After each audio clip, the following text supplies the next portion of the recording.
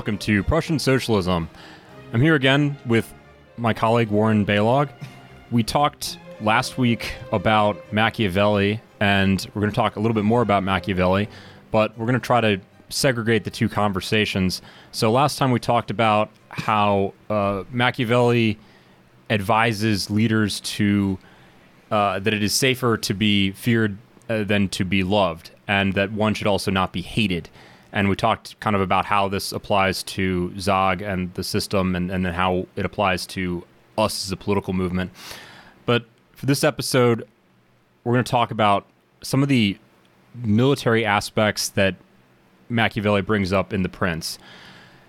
So the first thing, this is from chapter 12, and we'll read this quote. He talks about mercenary troops and auxiliary troops and native troops, and how that, how one ought to, what any of these things are good for. And he says, "Let me say, then, that the armies with which a prince defends his state consist of either his own people or mercenaries, or auxiliaries, or a mixture. The mercenaries and auxiliaries are useless and dangerous, and if one maintains his state by means of mercenary troops, he will never be strong or safe, for they are disunited, ambitious, without discipline, unfaithful. They are courageous among friends, among enemies they are cowards. They have no fear of God, no faith in other men, and your downfall is deferred only as long as the attack is deferred. In peacetime you are plundered by them, in wartime by enemies. The cause of this is that they have no other love or other reason to keep them in the battlefield than a meager wage, which is not enough to make them want to die for you. They love being your soldiers while you are not waging war, but when war breaks out, they either flee or move away." So, I mean, it's interesting, this particular quote, because it's of course applicable to the Italy of Machiavelli's time, which particularly northern Italy was divided up into a bunch of different city-states. You could compare it to the situation of classical Greece or of Germany in the time of the Holy Roman Empire. But Italy was, these independent principalities and republics were constantly fighting with one another and often using mercenary troops. Those famous condottieri troops were hired mercenaries that would fight with the mercenaries of other states. And it got to the point where all these mercenary captains and mercenaries tended to know one another and be on a rather informal basis with each other.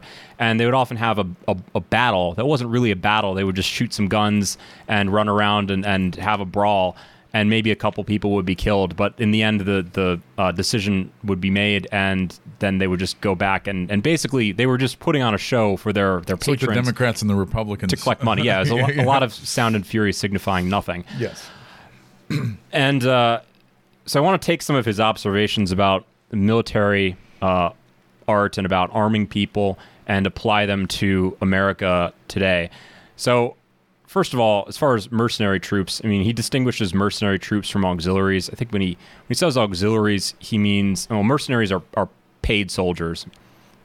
Whereas, well, it's funny because the word soldier actually comes from the word soldius, meaning is a Roman coin. So a soldier is by definition a paid person. But let's use let's say warriors. So you have paid warriors, and then you have unpaid warriors. We call paid warriors. We call them mercenaries, and unpaid warriors we call native troops or something like that. Auxiliaries, he means, I think, people like bodies of troops on loan from other states, or whereas mercenaries are in the employ of a private captain. Would you say that? A classic example of this would be in Afghanistan. A modern example of this would be in Afghanistan. We had, on the one hand, there were a lot of private contractors in Afghanistan, right, which, you could call, in a sense, and maybe this is where you're going with this, but you could call the U.S. Armed Forces a mercenary force. But literally, the private contractors, and in many cases, people in the military during the War on Terror would get shit wages in the military. They would go just long enough to get experience, and then they would go over and hire, what was the one, Blackwater and many others. Z Industry. So they were like literally Academy. Mercenaries in the old Machiavellian, in the condottieri sense of the word.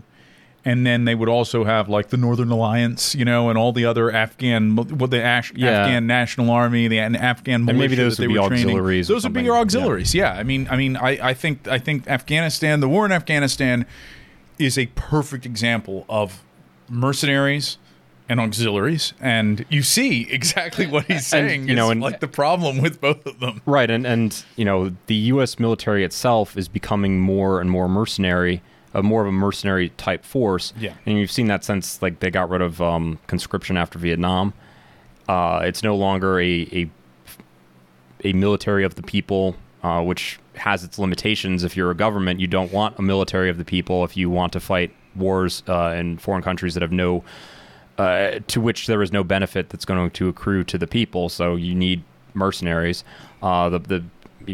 Otherwise, you end up with a situation like Vietnam, where you're trying to fight a private enterprise war that isn't really clearly in the interest of the people, and people are going to agitate against that.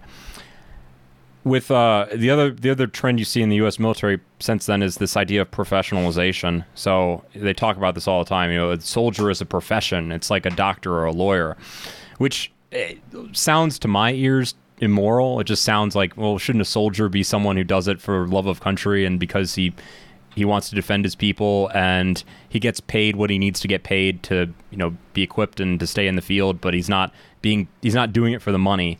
But nowadays, no. I mean, the U.S. military is 100% a mercenary force, even though it's maybe drawn from the people. But if you look at their advertising, it's all about your career opportunities. There's not even an attempt to appeal to patriotism anymore. Right. So yeah, the U.S. military is very much a mercenary thing, and I think it's in that regard it is a tool that is good for fighting foreign wars, but it's a bad tool for maintaining control. Well, I don't know. Is it a bad tool for maintaining control at home? It would be bad. The U.S. Army as a mercenary army like it is now would be bad if, say, Canada was a major competitor and we were going to have a war with Canada, a conventional war. That would be disastrous. But I don't think Zog really needs to have a strong conventional force given its total dominance of the American continent and Europe. Well, Greg, I don't have the same strong background in the Greeks and the Romans that you do. So maybe you can explain for me and for the audience. I've been studying, and we're going to talk about it in a future episode a lot, the Napoleonic Wars and the transition that Clausewitz and others experienced in their own lifetime from the wars of the 18th century to the wars of the 19th century in terms of we're going from professional armies to small professional armies, mass conscription armies, what they call national armies, levée en masse. And the French Revolution was the thing that started this. For anybody who doesn't know, 2-second history lesson. In the time of Frederick the Great, who was fighting in the 1750s and really was the dominant military genius of the 18th century, the 1700s. That was the height of the professional army. That is, these guys are just trained and paid to that's all they do, and you field them against other guys that do the same.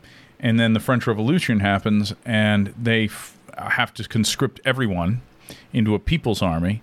And then Napoleon comes along and turns that into this war-winning force because he has an army that's like the Grande Armée. It's like the combination of it. It has the enthusiasm of the people in arms fighting for their country. The raw numbers. That's the big part. Is that it's just the French during the Revolution and then under Napoleon were able to field armies much bigger than all, and that's how they were able to hold off a coalition of all the other European powers at once. And then that got met by all the other powers in Europe starting to rely on national armies, and this reached its gruesome apotheosis in the First World War when it was just total mass conscription, mass armies butchering each other in the storm of steel. But that wasn't the first time in European history where a small professional force gave way to a mass people's army, right? I mean, doesn't this have precedent in the ancient world?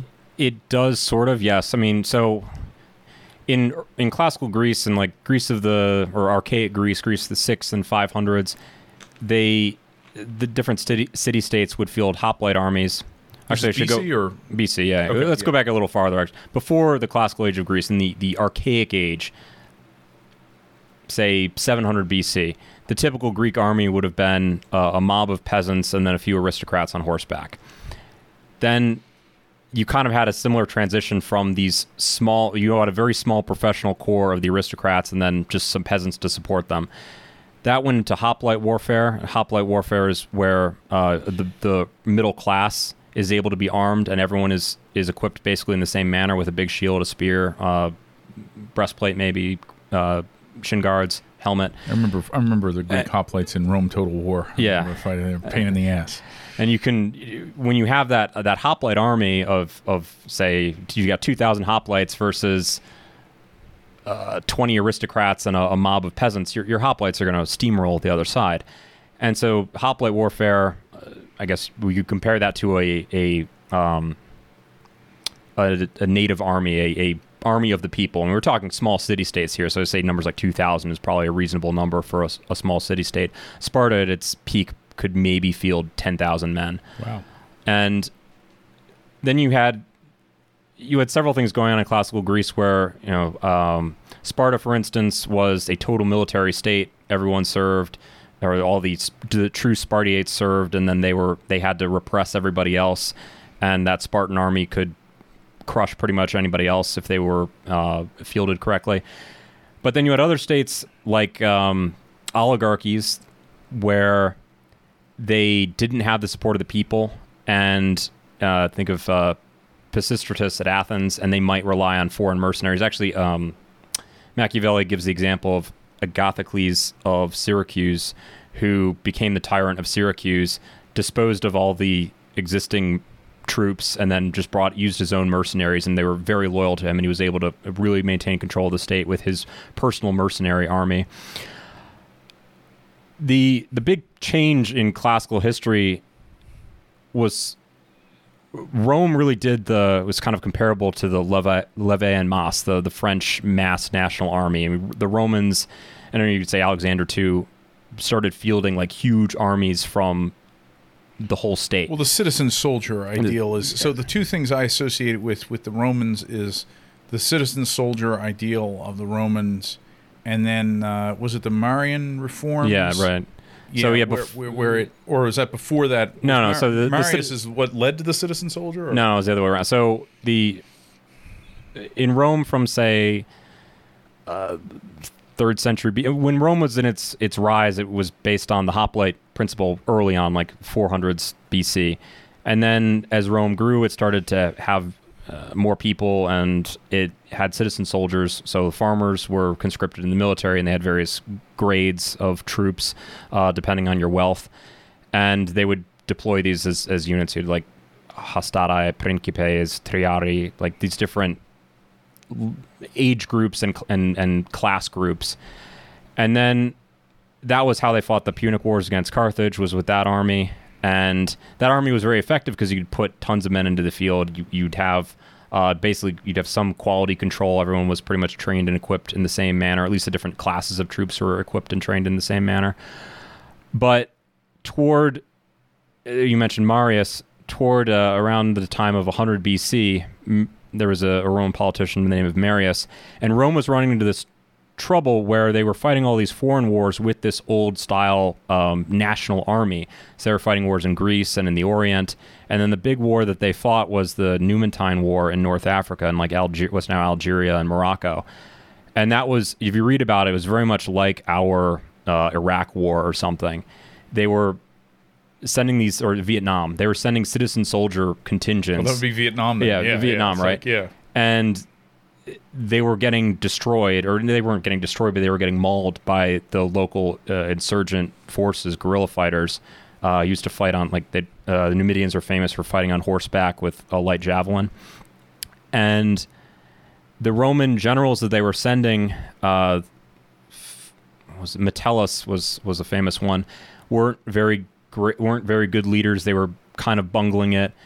So Marius got elected consul, and he was a he wasn't of any aristocratic background. He was just some guy. He got elected consul by rising up through the military. He was a high level. He was I think he was second in command to Metellus in the Numantine War. Okay. He got elected consul, and then he went to North Africa and took over as the leader. And he just drilled discipline into the troops. First thing, he started doing little things like make sure we're posting a watch, make sure we're training right. Then took them out and did like little raids and little missions that he knew that they would succeed in to break them in because they were demoralized and weak. And that started to build them up a little bit. They got confident. They were able to practice their little skills. And then as the war became more and more successful and finally the Romans won, and the great like coup de main that won the whole war was this other officer, an aristocrat, Sulla, who did sort of a special forces mission where he was able to trick the Numantines into giving over their leader. I'm not thinking of his name. There are people today in this region of the world who are named after the guy. Name slips my mind right now. But Sulla was able to like treacherously get the leader, capture him Osama bin Laden style, and then had him killed in Rome later. Anyway, after all that happened, Marius and Sulla were sort of competing personalities in Rome for power, and Marius was more popular with the people and was more interested in reform of the whole system. He knew that he was seeing that like the citizen soldier army was no longer working because the farmers, and this should sound familiar, were having their farms bought out by rich magnates who were farming it with mass imported slave labor. So the Roman army couldn't really recruit more troops because you had to have a certain amount of property to be a soldier, and they couldn't recruit the urban proletariat. They didn't think they were politically reliable. They could only recruit these soldier farmers who were patriotic Romans, but they were, at the same time, the oligarchy was squeezing these guys. And so Marius did a reform of the army, and he famously held 5 consulships in a row in like 104 to 100 BC. And he was elected because they had a huge crisis of immigration invasion by 2 Germanic groups called the Teutons and the Cimbri that like crushed a bunch of Roman armies in southern Gaul and northern Italy. And the state was panicking because they couldn't figure out how to deal with these. So they elected Marius, and he immediately did a reform of the army. He did things like he took the units that they usually fought in, which are called maniples. A maniple is 2 centuries, so it's like 160 men, and he grouped them into 3s. So he made cohorts, which the purpose of which was like you put them on the battlefield and they look bigger. So when you're facing a Germanic horde of like 50,000 barbarians, the men feel more confident because they're grouped into bigger groups. And then he emphasized, he actually brought gladiators out to teach the Roman troops sword play because they had been they've been teaching marching and spear throwing and I don't know, whatever else, but they'd been neglecting basic sword play. Okay. Anyway, so after they dealt with the Teuton and the Cimbri situation, Marius reformed the army again to make it a professional force because it was no longer, they couldn't really, it wasn't like possible to keep doing the old style army where you just recruited everybody from all the farmers because they would have to be away for a longer period of time than farmers could typically be away. You can't fight a campaign in Asia Minor with guys who are supposed to be home for the harvest, and if you do, then the harvest isn't being brought in. You've got economic problems, and now their farms are being bought out even more so by the oligarchs. So he did. One of the things he did was with professionalization was troops are now paid and equipped by the state. I think before they were mostly paying for their own equipment. And there's a famous phrase, Marius's mules. So he required them to carry their own stuff so that there was no baggage train. So you'd be loaded down with like 100 pounds of stuff to carry. And that made them much more mobile. Right. But the political implications of this professionalized army were that now the troops were loyal to their commander and not to the state. Right. Because the state isn't paying them, or the state is paying them, but it's the commander who has to go into politics to secure the interests of the troops. Like once you've retired, as a soldier. You want to get your farm or something to sustain yourself and have a family and all those sorts of things. You can't do that if the state is just taking away all the land and buying up everything. So Marius, in politics, went into stayed in politics and got elected to more consulships. He held 7 total consulships, and he always advocated specifically for his men, like, for my veterans. My veterans need land in Italy. And the Senate said, no, we can't. We have no more land in Italy. We're going to have to try North Africa. No, I want land in Italy. And so he had this like core of men who were like totally loyal to him.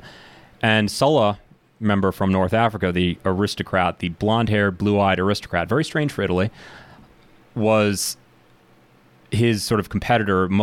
Sulla was doing the same kinds of things. His troops were loyal to Sulla because Sulla was the one in politics who would advocate for Sulla's veterans.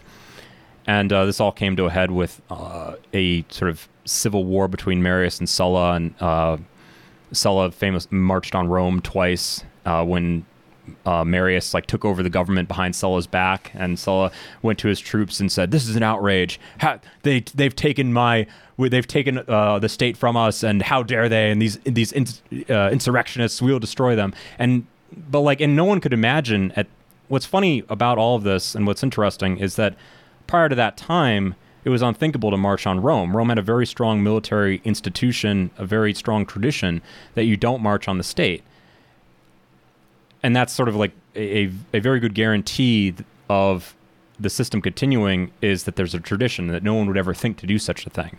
You think of Latin American countries or Middle Eastern countries, there's coup d'etats all the time. America hasn't ever had a coup d'etat. England hasn't had a coup d'etat. And these states have been established and have their military traditions. But like when things got bad enough in Rome... Well, I guess England, there were a couple... Well, I'm thinking in the last 300 years, Yeah, because the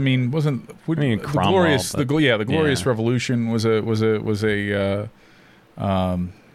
coup d'état when James was deposed by William of Orange. Yeah, that's and there were. We've had a good 300 years though without a coup d'état in England.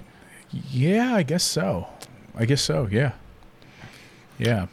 So when after Marius's reforms, there was really no going back to the mass professional army the way it had been before, and the mass national conscripted citizen soldier army. Yeah. And it became a professional army. Okay, so what were the implications of that as far as the weakening of the? I mean, would you say that contributed to the downfall of the Roman Empire eventually? Of the Republic, certainly. Of the Republic. Okay. Yeah, and then I know the founding fathers were very much concerned with these particular examples. When they established America, they were very much thinking about the Roman example and the malady that is professional troops. Professional troops. A small professional army it can be a threat to the state, right? Especially to a republic, right. Where it's governed by a conglomeration of interests and there's no strong leader. I mean, professional troops can easily be rallied to overthrow the state. Well, it becomes an instrument of rule that if you just control that instrument, then you control the state. Yeah, and yeah, okay. So then that's a different issue than what Machiavelli is talking about, right? Because I mean, he's talking about mercenaries specifically, which I guess are. Mercenaries would be more like Blackwater. Mercenaries would be more foreign people that you hire. Although I will say that it's interesting that the U.S. military today includes so many immigrants and so many non-whites in general, but so many immigrants particularly. Because the U.S. military has always done that, I think. Like even back, I was surprised when I read about Custer and the Battle of Little Bighorn. That in the movies and in history, they always portray it like the U.S. cavalry were like the 7th Cavalry were like the ultimate like American white dudes fighting the Indians. And Custer's force, I think I read that his force at the Little Bighorn was like 40% immigrants. Like they were mostly Irish and German. Mm-hmm. but that was a quick way. I mean, the service sucked back then. I mean, the sabers that they had were called wrist breakers because they were so badly weighted that when you would try to swing them, they would break your wrist. And the horses were like vastly inferior to the horses that the Indians had.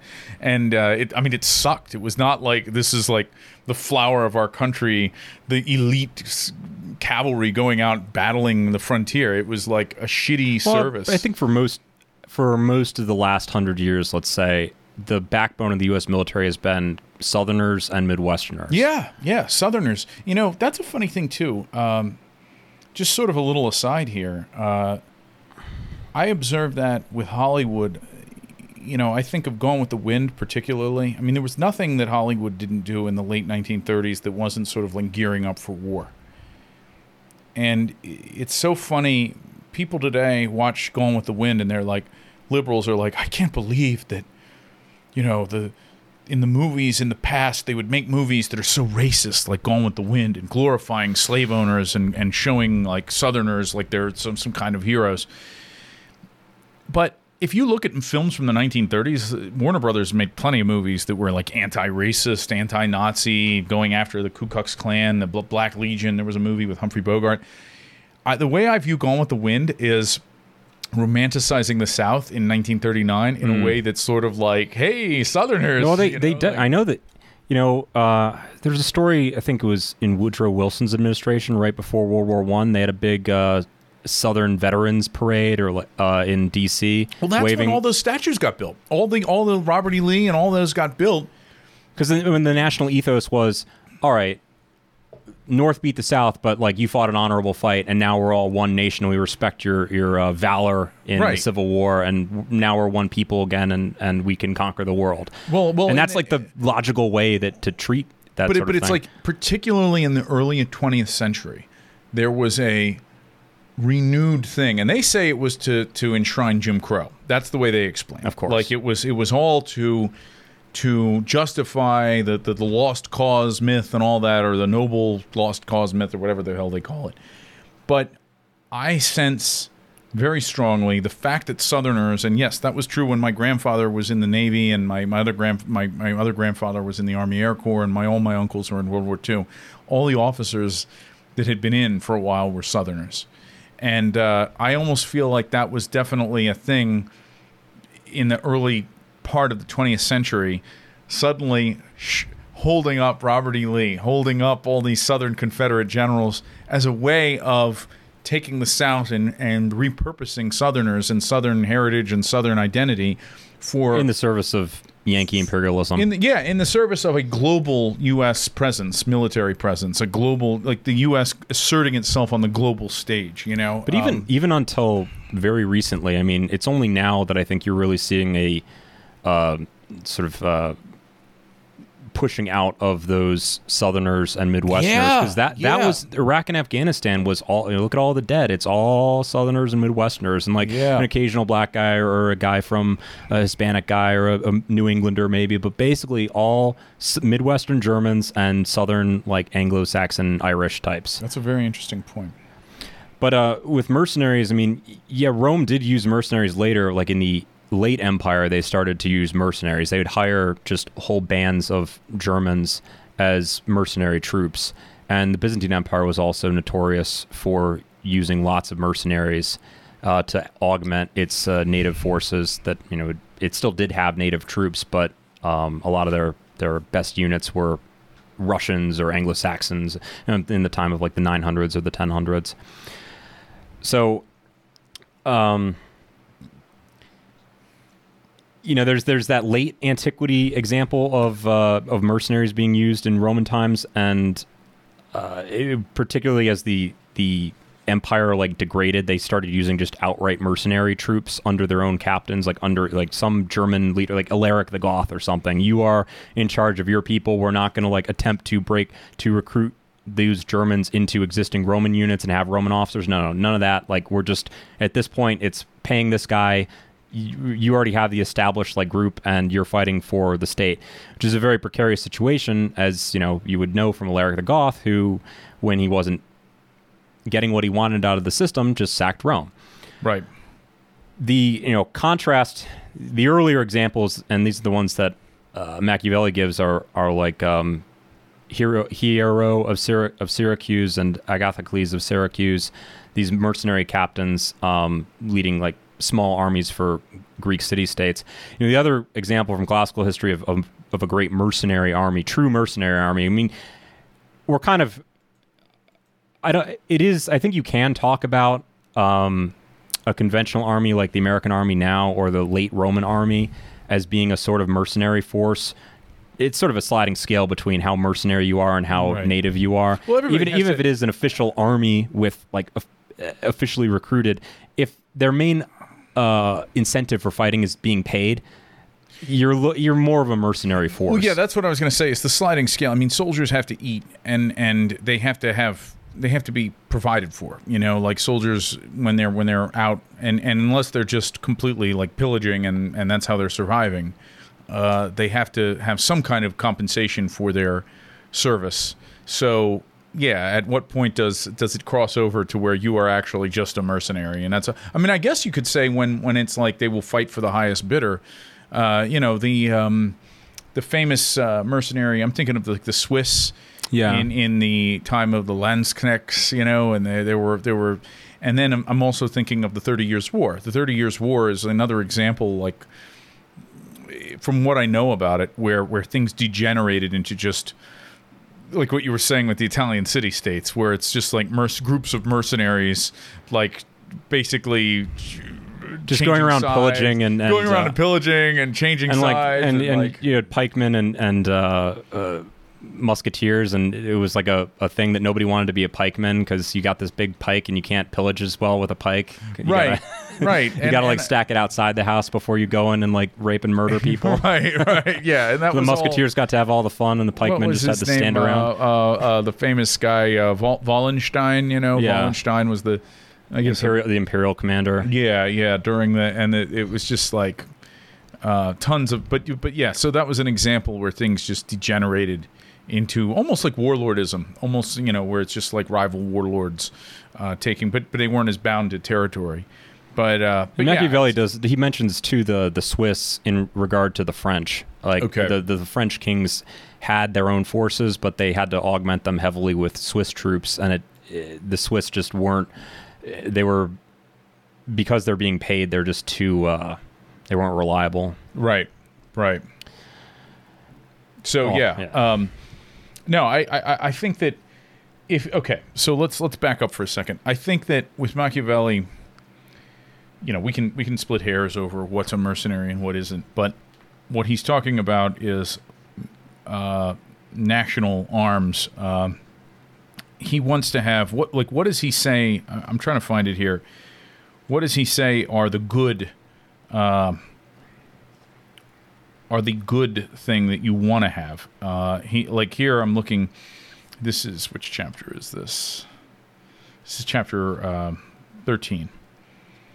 He says the armies of France are mixed, being partly national and partly mercenary. Armies thus composed are far superior to mere mercenaries or mere auxiliaries, but far inferior to forces purely national. And this example is itself conclusive. For the realm of France would be invincible if the military ordinances of Charles VII had been retained and extended. But from want of foresight, men made changes which, relishing well at first, do not betray their hidden venom, as I have already observed respecting hectic fever. Nevertheless, the ruler is not truly wise who cannot discern evils before they develop themselves, and this is a faculty given to few. And then there he goes. I forgot. I knew he said it. And if we look for the causes which first led to the overthrow of the Roman Empire, they will be found to have had their source in the employment of Gothic mercenaries. For from that hour the strength of the Romans began to wane, and all the virtue which went from them passed to the Goths. And to be brief, I say that without national arms no princedom is safe, but on the contrary is wholly dependent on fortune, being without the strength that could defend it in adversity. And it has always been the deliberate opinion of the wise that nothing is so infirm and fleeting as a reputation for power not founded upon a national army, by which I mean one composed of subjects. So here he's defining it. A national army, by which I mean one composed of subjects, citizens, and dependents, all others being mercenary or auxiliary. Okay, so subjects or citizens, I can see how you could say that the United States military is not mercenary, but what's interesting is about this military that kind of does get into this is if this country couldn't provide as well as it does for them. Like, let's look at Ukraine and Russia, okay? Do you think that our military would do as well as the Russians are doing in Ukraine, No. or the Ukrainians are doing? Not for instance, no. Yeah, I wonder. The American armed forces have not had to deal with a conflict where there's like... Where you're actually having casualties. I mean, you saw this with the Reddit brigade when they got struck in western Ukraine, and it was, oh my God, we didn't even have a chance. It's like, yeah, when you're you don't have massive material superiority like American troops are used to and are trained to have, right. When you can like call in a drone strike. I mean, it's sort of standard. Was standard doctrine that if with your combat ineffective if 25% of your troops are casualties, either killed or wounded. Right. So you think the Russian army has that doctrine? Yeah. Like two guys twist their ankle out of your squad of 8 and you can't keep fighting? Well, the funny thing about U.S. troops, whenever I see them, is they look like... they look a little over-equipped, is one way of putting it. Well, this is like the classic... They're like cyborgs. I mean, they're so like decked out in like... And it makes me think that, a lot of that technology gives you the edge. A lot of it is necessary, but... It's compensating for a lack of will. Well, I'm I'm struck by, like, for instance, the dad often tells me about the Vietnamese, the Viet Cong, how they would just like... And he has... My dad was never in Vietnam, and he would not have gone, but he has friends who did. One guy...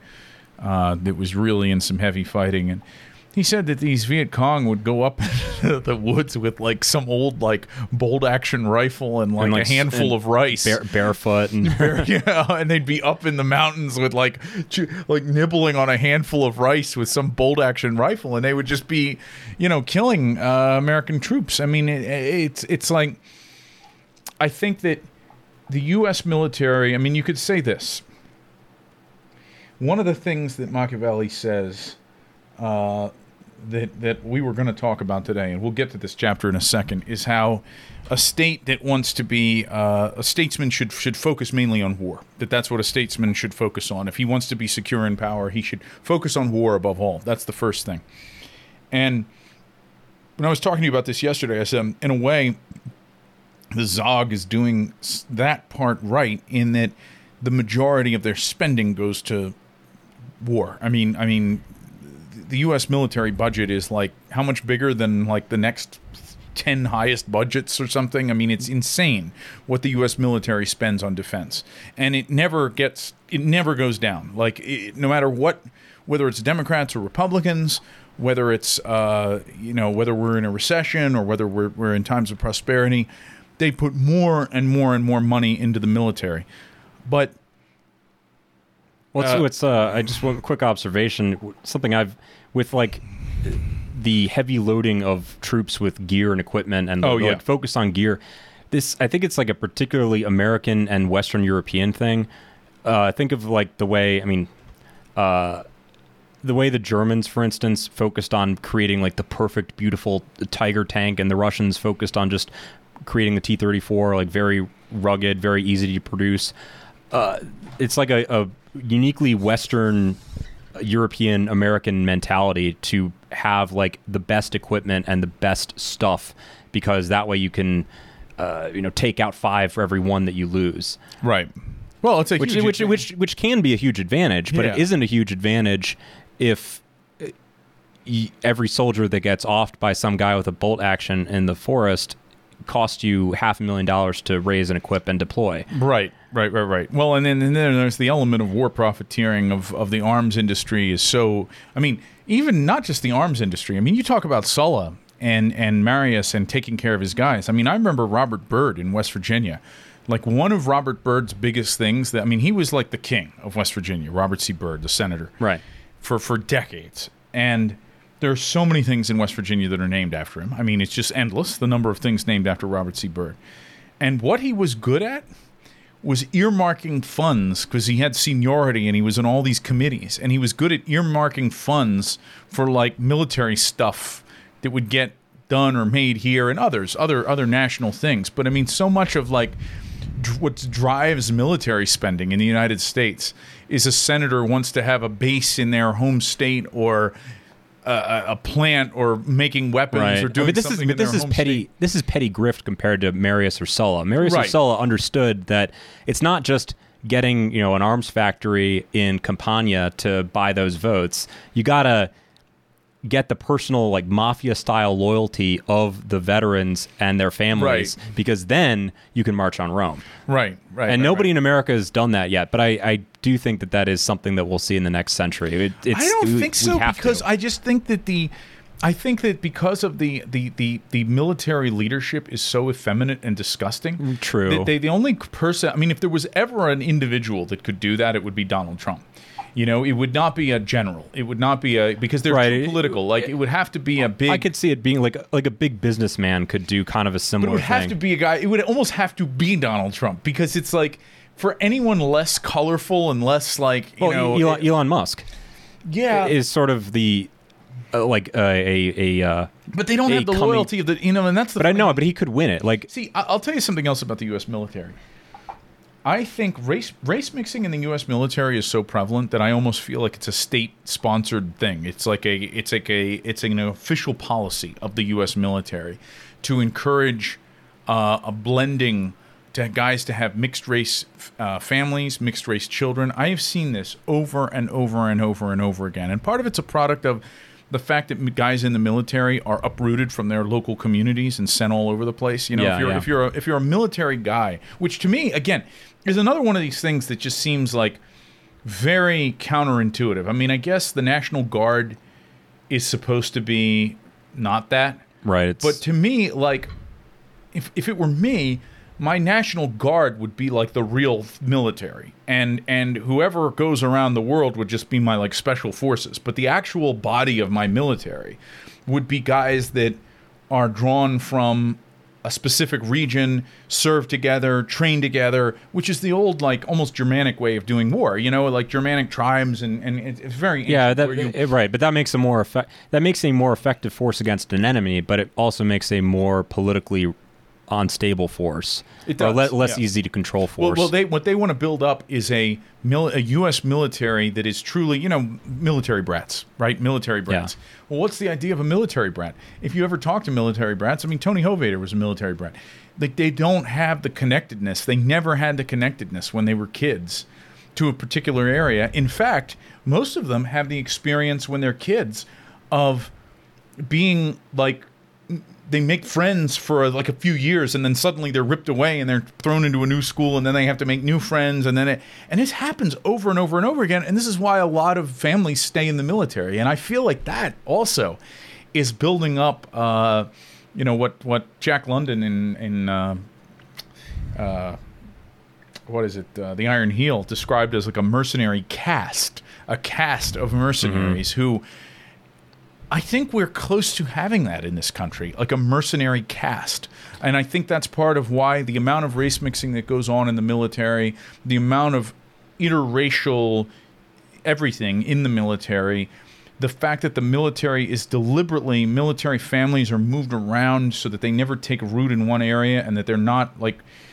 Well, it is a good policy. I mean, it's to keep the loyalty of the troops to the state and not to their local area. Yes. The Romans had this problem later in their history when they started to have, in the 200s, 300s, 400s, when troops started getting attached to their particular frontier region. Yeah. So, like, you couldn't redeploy a Rhine legion to the Parthian front. It was just, no, they're not...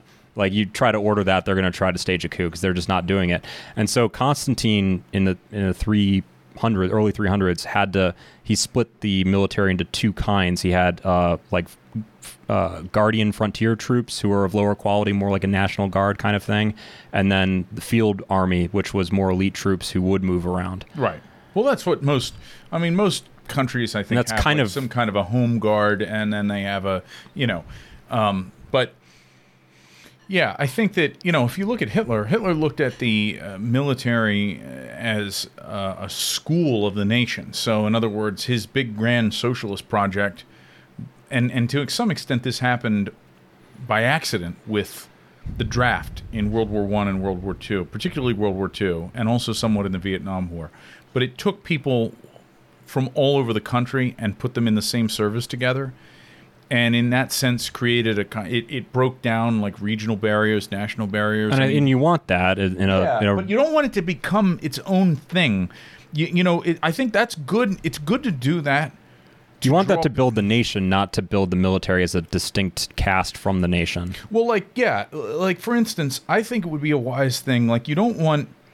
It's a bad idea to have your troops raised in a certain region, like let's say Appalachia, because Appalachia, in Appalachia, very high rate of enlistment, and mainly because of lack of economic opportunity. But West Virginia, I think, had like the highest enlistment rate of any state during the War on Terror. But if you raise troops from Appalachia or from the Midwest Plains or from New England, and they train together and they serve together all on bases in that area, like the National Guard, that's a recipe for regionalism and regional breakup.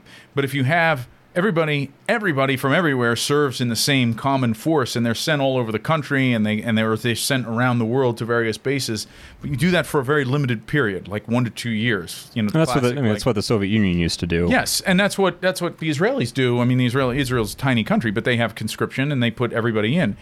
Then you forge a national consciousness, and you get people out of their little backyard, and you give them a pride in the service. But you're not creating multi-generational cast of people who feel no attachment to any region and are just like always moving around and always, you know what I mean? Right. So and this military definitely encourages that. There are other incentives as far as, if you're the son of I think the way it works, I mean, half the audience listening to this knows what I'm talking about and could probably tell me better than me. But I think there's like certain things, if your father's in the military, you can be on the life insurance policies and stuff like that. But I think there's certain other things. It's easier to get into certain things. It's easier to get. Well, certainly if you have a military record and honorable discharge, you get preference in federal hiring. Don't your kids though also, like, I think if you are a veteran with a certain record and your kids want to enlist, I believe, or they want to serve in some way. I know, like with West Point, I think with West Point, if you went to West Point, you're a West Point graduate, I think your kids get some kind of step up to get into West Point. I think. I could be wrong. Well, I mean, you have to get you have to get a recommendation from your congressman. Yeah. But, of course, that's going to be easier. But I don't know if there's any official thing like that. I brought up here, Greg, this is from 2022. So for the audience who can't see this, but this is the defense spending in billions of dollars. The United States spends more on defense than the next 9 countries combined. So they have 9 countries on the left, and the total number is $777 billion. And then they have the United States, and it's $801 billion. Now, of the $777 billion on the left, the largest by far is China, but it's still only about 1/3 what the U.S. spends, which is incredible when you think that China has like 3 times our population, that they are spending about, it's a little between 1/3 and half, I would say. It's maybe like 2/5 what we spend. Then maybe like 1/10 or less of what we spend is India, which also has like 3 times our population. Then about the same as the UK, which is like, I forget, half or less than half of the population of the US. Yeah. And then Russia, which is like twice or 3 times our land mass. So yeah, Russia's getting the most bang for their buck. They're maybe not maybe not a world power on the level of the U.S., but they're close. They're a peer competitor. Militarily, well, in nuclear parity, I mean, they have more nuclear weapons than the United States. Russia does. But what Warren, what all that's buying us is the ability to, project our force around the whole world. It's not cheap to have the whole empire, the worldwide sea empire like we have. Russia can't put Marines in Panama like in 24 hours like we can. Well, this is what I'm saying. So Russia, and then just to go through the rest of smaller numbers, France, Germany, Saudi Arabia, Japan, and South Korea. So that is an incredible breakdown. But yeah, if you look at that, I wonder, first of all, how much of that is just buying an army. So in other words, where you have no patriotism, where you have no actual patriotism. We say God bless America, but nobody actually gives a shit about this country. I mean, honestly. No, I'm not laughing because it's just an obvious truth. Yeah. I would say every country there, with the possible exception of Germany, the people feel more pride in their country than they do in the United States. The social fabric itself is so fragmented and just destroyed and shattered. Communities, civic life is gone. Well, you see what they're doing now with the military. It seems it's for the most part, a lot of the military is basically just a welfare program. Some black woman signs up and goes through basic training, bullshit, and gets a job, an admin job where she wears a uniform. It's a joke. I mean, yeah. So this is not a fighting force, right? And the fighting elements are like these tiny things like special forces or like recon light infantry and stuff that are still mostly white men, and everybody knows this to be true, but nobody's allowed to say it. To give one more Roman comparison, it's like in the late Empire, they started doing this too, where they had more and more like bizarre special forces because the regular troops are degraded so much in their quality that they just had to go around and strip the existing units for like their best and most aggressive men, and then put them into special elite units, right. Because you need those special units politically to control all the weaker units, and you kind of in a mixed army, like a mercenary army with a native element, you need the native element to control the mercenaries. So you think if you're having a battle, you put the mercenaries out front, because if they break and run, you still have the native troops to either shoot them down or to keep fighting. But if you put the mercenaries in back, like the Byzantines did, like the Byzantines did at Manzikert, it wasn't. The Byzantines had like a very unreliable Andronicus Ducas was the guy's name, prince at the leading the rear guard. And so if the main force breaks and the rear guard is mercenaries or is like an unreliable political guy, he's just going to be like, you need me to reinforce the left flank. Actually, I'm just going to walk away. Patrick McGowan is Edward the Longshanks in Braveheart when he's like, should we use archers? And he's like, not the archers. My scouts tell me that their archers are miles away and no threat to us. Use up the Irish. Arrows cost money. The dead cost nothing. Or isn't there another line from that movie where they're like talking about shooting arrows and it's the same. It's the same. But our troops are there. He's like he says now use the archers when they're all mixed up. He says, beg pardon, sire, won't we shoot our own troops? He says, yes, but we'll hit theirs as well. He says, we have reserves. There was an article in The Economist.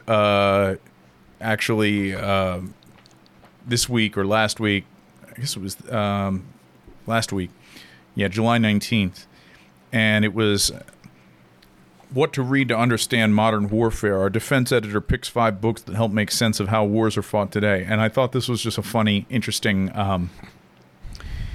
opening paragraph. It says, the war in Ukraine is a curious mix of old and new. Soldiers crouch in trenches that would not be out of place in Verdun were it not for the glimpse of a reconnaissance drone above. Some Ukrainian gunners receive orders via Elon Musk's Starlink constellation of satellites. Others fire artillery pieces that predate the Cuban Missile Crisis. Chinese-made quadcopters drop 1940s vintage grenades on unsuspecting Russian tanks. It has the feel of a steampunk novel by Tom Clancy. Making sense of all this can be tricky. Conscription has ebbed away in America and most big European countries, so military matters seem rarefied. The Western wars of the past 30 years have been waged largely against assorted insurgents and guerrillas. The sound of big guns once more pounding out duels within Europe is disorienting. Isn't that interesting? It's like saying, where is war headed? You know, are we headed back for conventional wars between like larger, where like big artillery pieces count? You know, I mean, certainly the Ukraine-Russia war is forcing a lot of people to rethink the way they've been thinking about the military. I think ever since the end of history, Fukuyama, you know, the idea has been we're just going to need drones and airstrikes and jets and special forces to go in, like the Navy SEALs, like what happened with Bin Laden is like the classic thing. I think that this country thought it needs special. I think Zog is realizing that yes, it's very good at these like little surgical strikes, special forces kind of stuff, but it's bad at, or it really doesn't have much of an ability for a like big conventional battle. Whereas I think the Russians and the Chinese still do. So, you know, not that anybody's planning for that, but if Russia wants to have a war in Ukraine, Russia can be sure that while it may not annihilate an American conventional force, if America wanted to send that, it at least will be able to inflict so much damage on it that Zog just doesn't even like go there. And so Zog's only option is to rely on local forces and to just to send arms and try to do everything else to like build up a little bit of a force to fight the Russians. What do you think about Lloyd Austin, King Kong, as I like to call him, and these Bidenites purging the military of white nationalists and people like that? You know, I know personally, I've talked to people who are really like lifelong military people who have been in for years and are close to getting their like 20-year mark or whatever. And some that have like 4 years to go. They've been in the military for like 16 years. This is their life. And they got 4 years till they get to 20. And now they're afraid. Like this one guy told me that his son was in, and he was afraid. He was an auto mechanic, and his son was in the military, and he comes from a big military family. And he said his son was afraid that he's going to get like a tranny assigned to his unit under his command, because he's afraid what's going to happen is his men are going to bully that tranny till they kill themselves, and then he, as the commander, will be on the hook for it, you know? Right. I mean, I don't know what Machiavelli would say about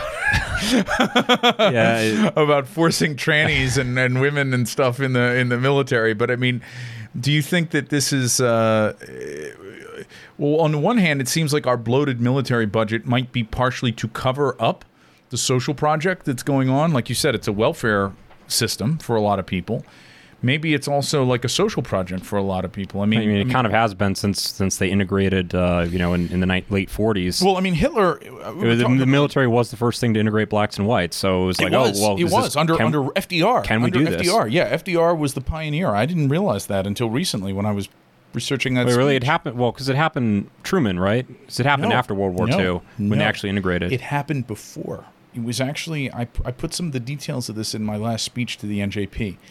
It started with, I mean, yes, the full integration happened under integration of actual units. I mean, they had blacks in the military in World War II, but they were segregated in their own units. But FDR pioneered, and it was actually before the war started, but it was in the military buildup. He started integrating the munitions industry and pushing for that, and he started using executive orders to integrate areas of national defense preparation.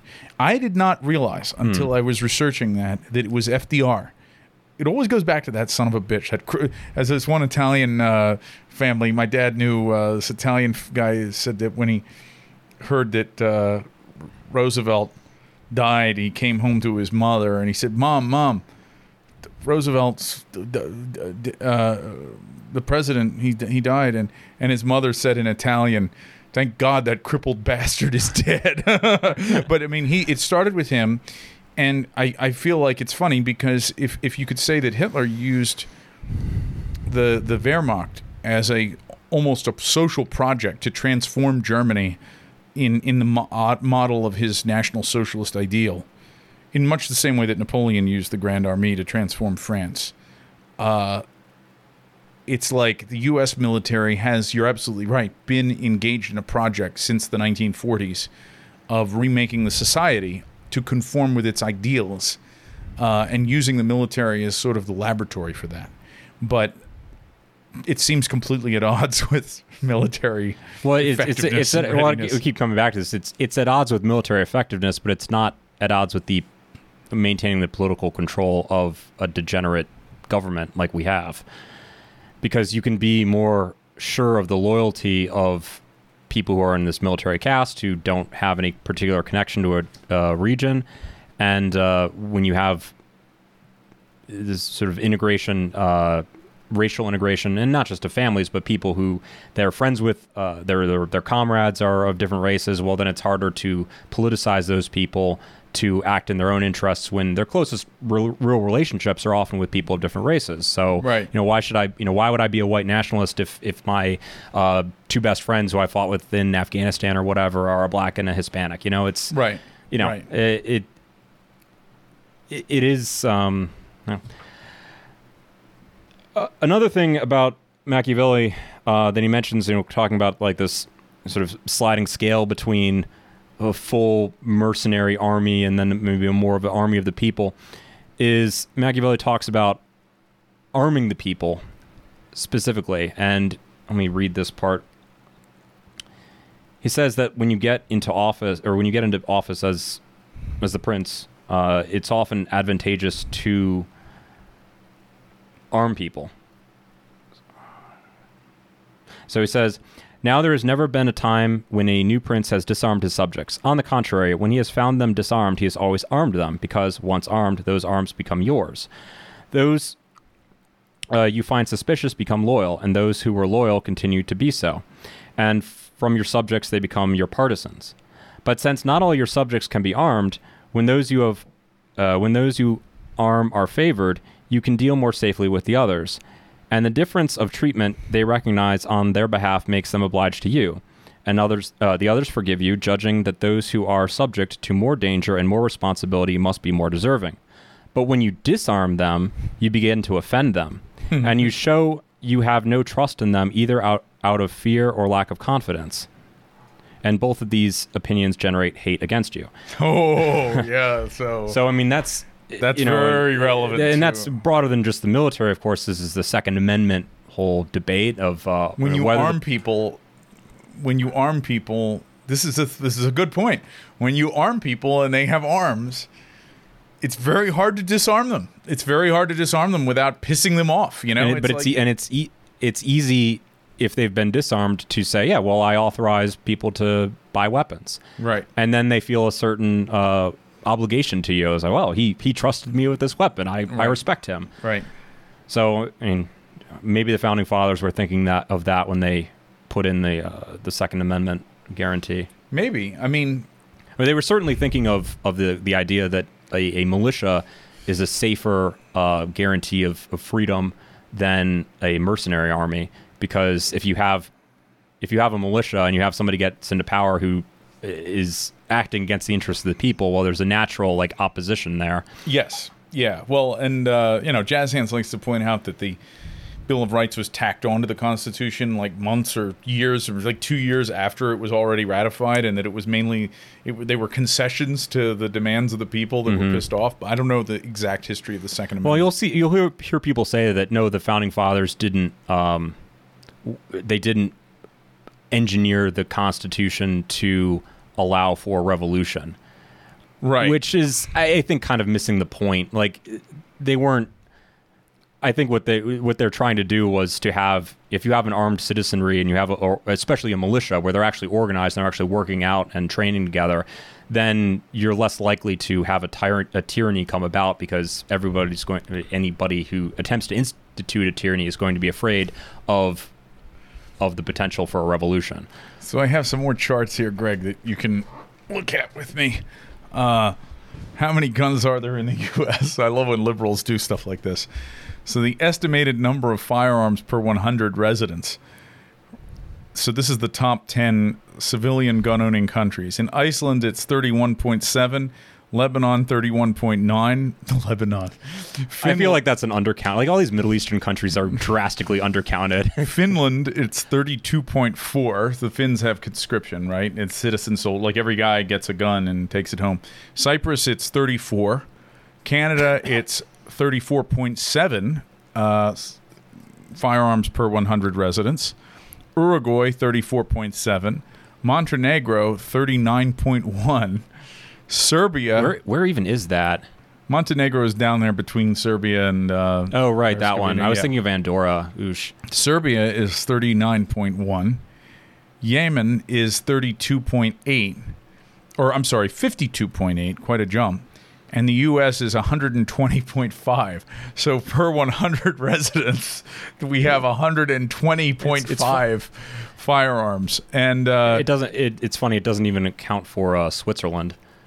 No, isn't even. Well, I mean, Switzerland, I'm sure is you would there. Think, and you would think they would be high up, given that they have that. I think they still have conscription. They did as of a few years ago, at least, where everybody gets a weapon and has to maintain it and is part of the militia.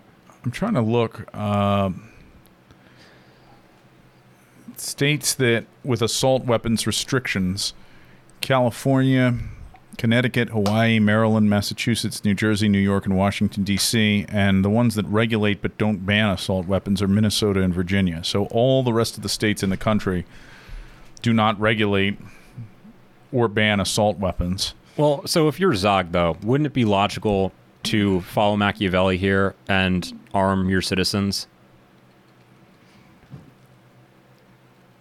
I don't know. Or does that violate some other principle of Machiavelli? I mean, it's interesting because I think that it is fascinating, the U.S.'s gun culture. And I think it actually does, like, you know, neither you or I are big Second Amendment, like, nuts, where we're all, like, crazy about the right to bear arms, and that's, like, our main cause. But we both believe in it completely. I will say, though, I think that it is...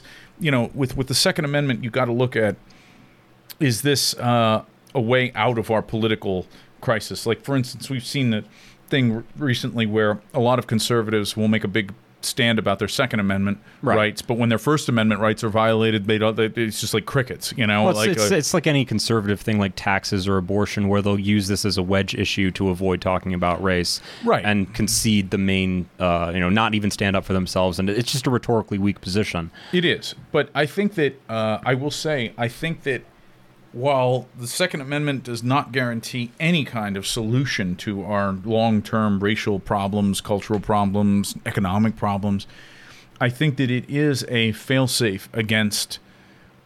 I mean, like, if we didn't have firearms in the United States, I think Zog would be prepared to do the kind of stuff we were talking about, where they would just, like, you know... I'll point out one thing about the Second Amendment and the Second Amendment movement, the NRA, that is detrimental to popular political power, white political power, and that's that the Second Amendment is taken to be, and the NRA argues this explicitly, that it's an individual right. So liberals will try to say, well, Second Amendment, a militia being necessary to the maintenance of a free state, the right to bear arms shall not be infringed. Yes. And they'll take that keep and bear arms, and they'll take that first line, a militia being necessary, and they'll say, well, this is just incidental. This is just the reason for the second part of the clause. Right. And you're much weaker if your militia is just everybody has a gun. The whole point of having a militia is not just having the gun, but actually having the units that are trained. Right. A bunch of lone men with guns isn't an army. It's nothing. And you're much stronger if you actually have those units. And I'll point out too, I mean, my take on that phrasing has always been that the first part of the clause is a clear imitation of a classical Latin or Greek ablative absolute. It is they're laying out the they're laying out the condition for the second part. Like, it's not right. They're not saying that this isn't just some incidental thing. There's a causal relationship between these two things. Right. And they're not saying that, we just militias are a thing. They're saying you're supposed to have arms so you have a militia. Right. They're joined. Yes. And the NRA has like devoted all of its time over decades to just denying that, because it's for some like legalistic attack or legalistic point they can make to say, see, it's just an individual right, and we don't need to have men trained as a militia to have arms. Right. It's like, you should have both. Like, that's the stronger position. Right. Yes. I want to talk about this. This ties back to chapter 14 of Machiavelli, and I almost want to go through this whole thing with you, Greg. It says, of the duty of a prince in respect to military affairs, because this is something I've been thinking a lot about. I have a son, so I'm thinking about it with how I raise my boy. I am also thinking about it in terms of how we think as a movement, what our guys should learn. Obviously, I don't think anyone should go and enlist in this hog army. But I do think the military experience we have of a lot of veterans is very valuable. They can teach the rest of our guys a lot of things. But I think as far as just like a classical education and how people think, there's really good advice here. Because anybody that's involved in this movement that we're a part of should be thinking in terms of politics as a way of getting control over the state, the leadership of the state. And that's what we're doing. That's what the whole thing is about, this struggle.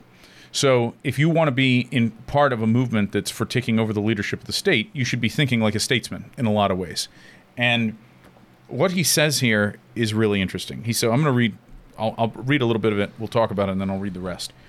He says, a prince, therefore, should have no care or thought but for war, and the regulations and training it requires, and should apply himself exclusively to this as his peculiar province. For war is the sole art looked for in one who rules, and is of such efficacy that it not merely maintains those who are born princes, but often enables men to rise to that eminence from a private station. While on the other hand, we often see that when princes devote themselves rather to pleasure than to arms, that they lose their dominions.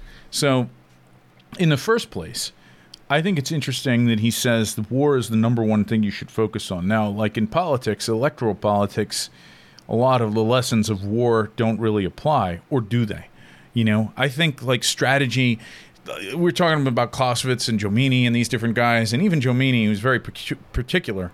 You can apply, if you have any imagination at all, you can see thinking strategically, thinking tactically applies to any kind of struggle. Again, going back to Clausewitz, the continuum of war and policy and all that. So it's like if you understand, if what Clausewitz says is right, and you understand war, then you can understand politics kind of as a war, as a struggle with different means and different a theater lower of war. level of violence, but violence in Clausewitz's use of the word Gewalt, not still there.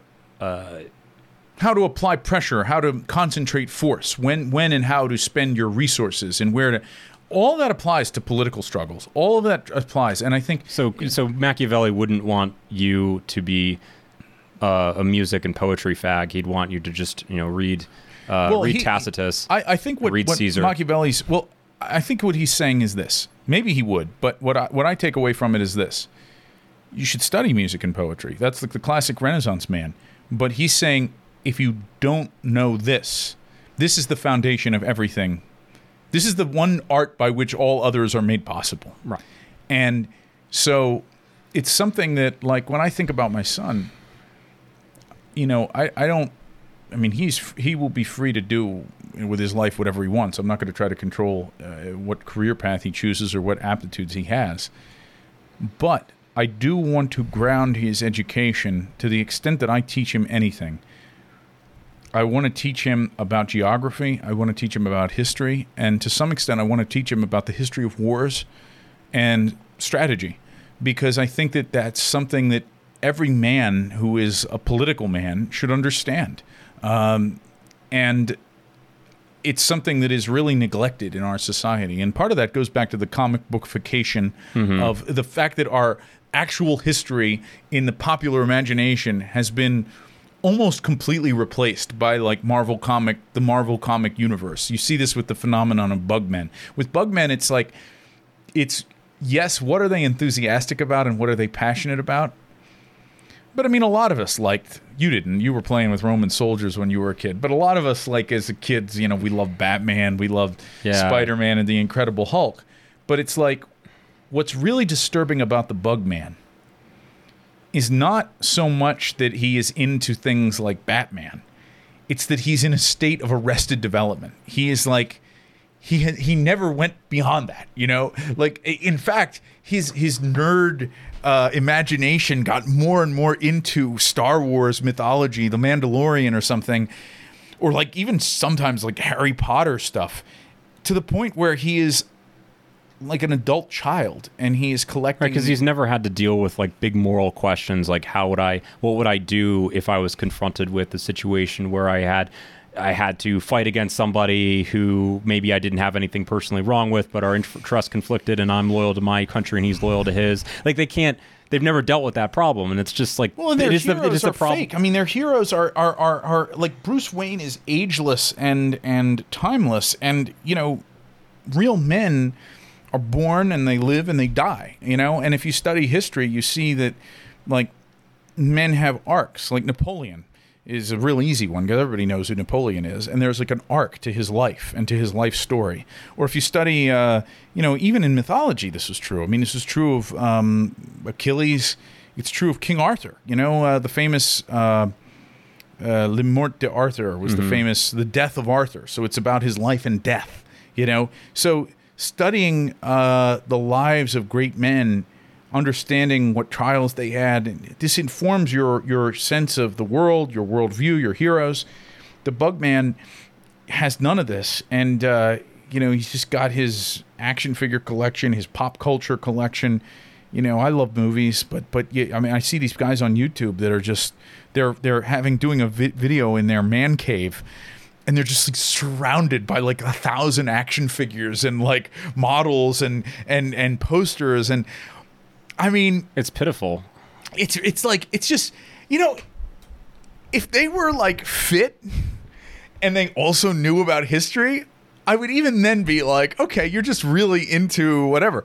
But if they don't know anything about history and they're not fit, they're either like fat or they're emaciated or they're childless. So this is the other thing. They have no adult responsibilities. They're making, I don't want to just go on a thing about Bugmen, but no, I'm just saying, like, what do you say? I said, please do. Well, I'm just saying that I think that our men, as white men, like actually studying this is, for me, it was my dad when I was a kid. He would tell me, "Oh, real history is more interesting than like fantasy stuff," and I never bought it. I was like, no, like dragons are cool, like elves and dwarves and goblins are cooler than like Confederates and Union guys. Like, who gives a shit about normal, boring stuff? Like, I want magic and myth.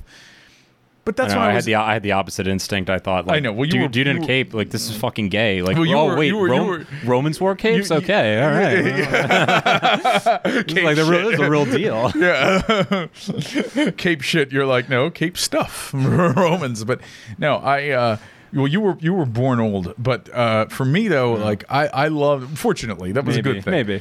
I loved magic and myth. And when you're a little kid, especially, like, the way they make superheroes, like Superman's an example. I never really liked Superman, but he's just very colorful to a little kid. He's with his big red cape and his blue outfit and everything. But it's like, what happened for me was I got into Warhammer Fantasy.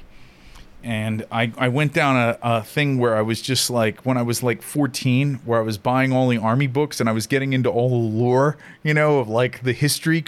But what I later found was that all the Warhammer guys, the creators of that, were real history buffs. They were all like military history buffs, And so all the fantasy shit that they were writing was just recycled real history. Right, J.R.R. Tolkien is just all recycled like ancient Germanic myths. Right, exactly. So And the same thing with Robert E. Howard, who I love. Conan the Barbarian, he was like a spurg about like real history. And it's incredible because the fans, like the subsequent fans of this fantasy stuff, would just grow up reading the fantasy stuff and then imitating that, and then imitating that and imitating that. And I always use the example, if you've ever put a copy in a copy machine and then you copy the copy and then you copy the copy, the picture degrades to the point where it's like unrecognizable, whatever it was. You can't just keep copying a copy. The same happens to fantasy stuff. What happened was, after a certain point, I just couldn't get into like the Warhammer stuff anymore. And I was learning about real history, and it was more interesting to me, and like the Crusades or the Napoleonic era. The loss of childhood. Well, I don't know. I mean, that was my personal experience, but I don't think it was a bad one. I think it was one that a lot of kids should. That's the natural progression if you're going to get into this stuff. So anyway, yeah. I think yeah, you're right. I think that this. We should study as young men listening to this, and if you have kids, I think if you have sons especially, don't be shy about teaching them about war and the history of war. Not the gruesome aspects of it. Little kids, you don't have to like traumatize kids with like battle injuries, but that's not what the ancients did, and that's not what our ancestors did. But they would tell them about these great figures of history, and you would be educated in it. And a lot of our guys don't know enough about it to even tell their kids. But that's my thing. Like, learn about it. Learn about it. No, you make a good point. Like, one can take this too far. You don't want to be a military buff. You're just like obsessed with this, and you know nothing else about the culture and like the good things in life. I mean, it's sort of the ancient Greek prescription that you should focus on the good. So it's easy. It's easy to be interested in war, and I've always tried to not just read about war because I always find it's easy. It's easy entertainment to read about war. It's exciting. And it's interesting. It's harder to study the other stuff, philosophy or art or literature. But that being said, yeah, the war stuff is very important, and it's. Saving Private Ryan is sort of the counterexample. This is like the absolute most poisonous way to teach somebody about war. Yeah.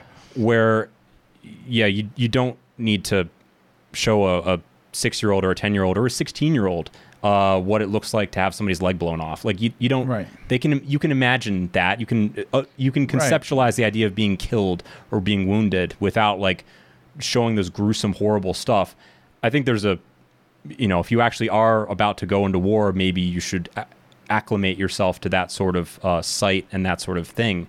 But it can be very degrading to your mind to focus on disgusting, horrible things like that. Well, our society, that's the other thing about our society, is that even though we are about the most Okay, so I'm going to go off on a little tangent here.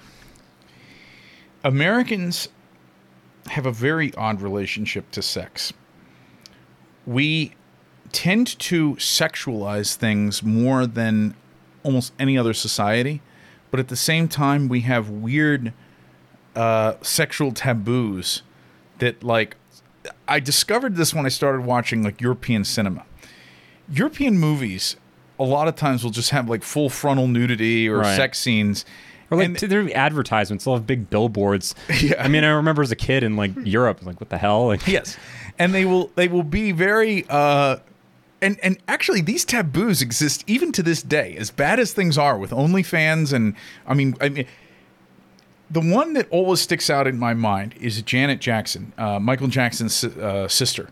She did this performance, I guess, in the 90s. Okay. Where like a boob popped out, a tit popped out of her outfit on you're national talking about television. The famous Justin Timberlake boob incident? Was it Janet Jackson? I think it was Janet Jackson. Now I'm going to look this up, and when I search it, I'm going to get a picture of her breast. Janet Jackson boob. the wardrobe malfunction. Yeah, the wardrobe. Yes, it was. Oh, look, there's a Wikipedia entry for it. Super Bowl. Oh, what is that? I don't know. A lot of Roman numerals. Halftime show controversy. Broadcast live February 1st, 2004 from Houston, Texas, was notable for a moment in which Janet Jackson's breast, adorned with a nipple shield, was exposed by Justin Timberlake to the viewing public for approximately a half a second. This incident, sometimes referred to as Nipplegate, led to the immediate crackdown and widespread debate on perceived indecency in broadcasting. Now, Americans do this thing, and I'm going to bring this back to Machiavelli. I know I'm way afield. No, this bringing up the sex thing with the war thing. I'm going to go right back. I know the connection you're going to make. So Janet Jackson, this was such a big deal, and I mean, if you've ever turned on MTV in the last 40 years, and you see the girls like gyrating and doing this stuff that is like, if you look at like the Bratz dolls, so you know what Bratz dolls are? Like, no. Okay, we'll look up sometime Bratz dolls. This is something that was like 20 years ago this started. So it used to be Barbies. There was like the Barbie doll, and Barbies are, nicer, and they're very Barbies, in my mom's generation, there were Barbies, and they were like wholesome. They were wholesome dolls. Here, I'll Google image search Bratz dolls so you can see. Bratz dolls were created by a Jew. I forget when they started. What was his name? His name was Carter Bryant, Mattel employee. 2001 is when they started. The Bratz dolls are fucking whores. I mean, like, they're everything. They're for little girls. Like, go to Walmart and go to the girls' like toy aisle and look at how these are marketed to little children, and they are absolute like slut whores with huge like lips and eye makeup and like extremely sexualized. You're showing me pictures of this. It's disgusting. Yeah, sexualized. I mean, it's all over. Like, you cannot go to a toy section of a store like without seeing these images all over. And anyway, it's a thing about Americans that we sexualize everything, but we still have this kind of puritanical idea about like nudity, for instance, that like a naked breast is some kind of like sinful, horrible thing. I mean, the Greeks and the Romans, look at their statues. Like, right. You can't have a Venus de Milo, but you can have OnlyFans. Yeah, you can have OnlyFans. Exactly. So Americans, what the funny thing with Americans are, we are the most prudish. In some ways, we are more prudish than probably any European country when it comes to certain things with nudity and things like that. Yet we are the most hypersexualized society that there is. And it's really funny, too, because increasingly people are not having sex. Like, nobody has sex anymore, but we are like a hypersexualized society. Well, yes. So where you saw where I was taking this. I just had to go on a thing about that. Where I'm taking this we are in some ways the most unwarlike, like the most unsoldierly. The old example I used was what Hitler says, the Germans, we are not a warlike people, but we are a soldierly people. And I said to Mike that Madeleine Albright is the height of someone who is not soldierly but is warlike, you know? And Americans, on the one hand, our people are less soldierly than a lot of peoples in the world, and yet we are extremely warlike and sadistic in our media. Like, everywhere you look, you can find stuff like, it started with like Mortal Kombat and movies, where people's heads are being ripped off and their spinal columns are being ripped out. I mean, I looked at a buddy of mine had the new Mortal Kombat game, and I'm just like, oh, come on. It's just sick. It's just disgusting. And it's like, we desensitize our people to this kind of violence. I saw a comment one time in the movie The Witness. The film Witness is about a little Amish boy who goes to Philadelphia and he sees some nigger cut a guy's throat. And the whole movie is about how, like, the Amish kid is being protected by Harrison Ford and everything. And I remember a commenter on IMDb one time being like, that's so unrealistic that the little Amish kid would see this and would not be, like, traumatized for life by it. Like, he doesn't act traumatized the rest of the movie. And I'm like, you dumb shit. Like, an Amish kid is the one type of child in America that is probably very used to seeing things getting their throats cut and animals slaughtered and cut up and the blood drained and everything else. Like an Amish kid would be so much more grounded. Whereas most American kids would never, ever, like, even see anything get killed, and yet are surrounded by a culture of, like, ultra violence. It's like, it's very... weird culture we're living in. But yes, so you don't do that when you don't expose your children to hypersexualized shit, and don't expose them to hyper-violent sadistic like violence. That's not what Machiavelli is talking about. He's talking about, study great generals, study their campaigns. Well, liberals will kind of have a problem with letting their kids see movies like old World War II movies or something, right? Because it's like glorifying war, and it doesn't show how bad war is. But it's like, no, that's the kind of thing you should watch. Is just the guy gets shot and he falls, he's dead. That's how you got to introduce it. You shouldn't introduce it with legs being blown off and people screaming for their mother. That's horrible. Yeah, and horror of war. What I mean, the Völkischer Beobachter. There's a wonderful book called Inhumanities that's about the Völkischer Beobachter's take on cultural matters in Germany from when they were started to when they ceased publication in 1945. And one of the big ones that they attack is All Quiet on the Western Front. Mm-hmm. And they hated horrors of war type films. They were like, this is like, basically they said this is like snuff, like it's like atrocity porn. They're like, they didn't call it that, but what they said was, this is like the liberal bourgeois pacifist war experience. There's nothing of courage and duty and manliness and inner strength, spiritual qualities. They love Storm of Steel, by Ernst Junger, which is full of bloody stuff. Yeah. But it's contextualized. It's with a there's a meaning to it, and there's a sense to what comes out of it. And they hated Remarque's All Quiet on the Western Front, and they hated the movie even more because it was made by a Jew. Because it's just focusing on the gruesome and the sickly and the horrible. Like someone has shell shock and they freak out.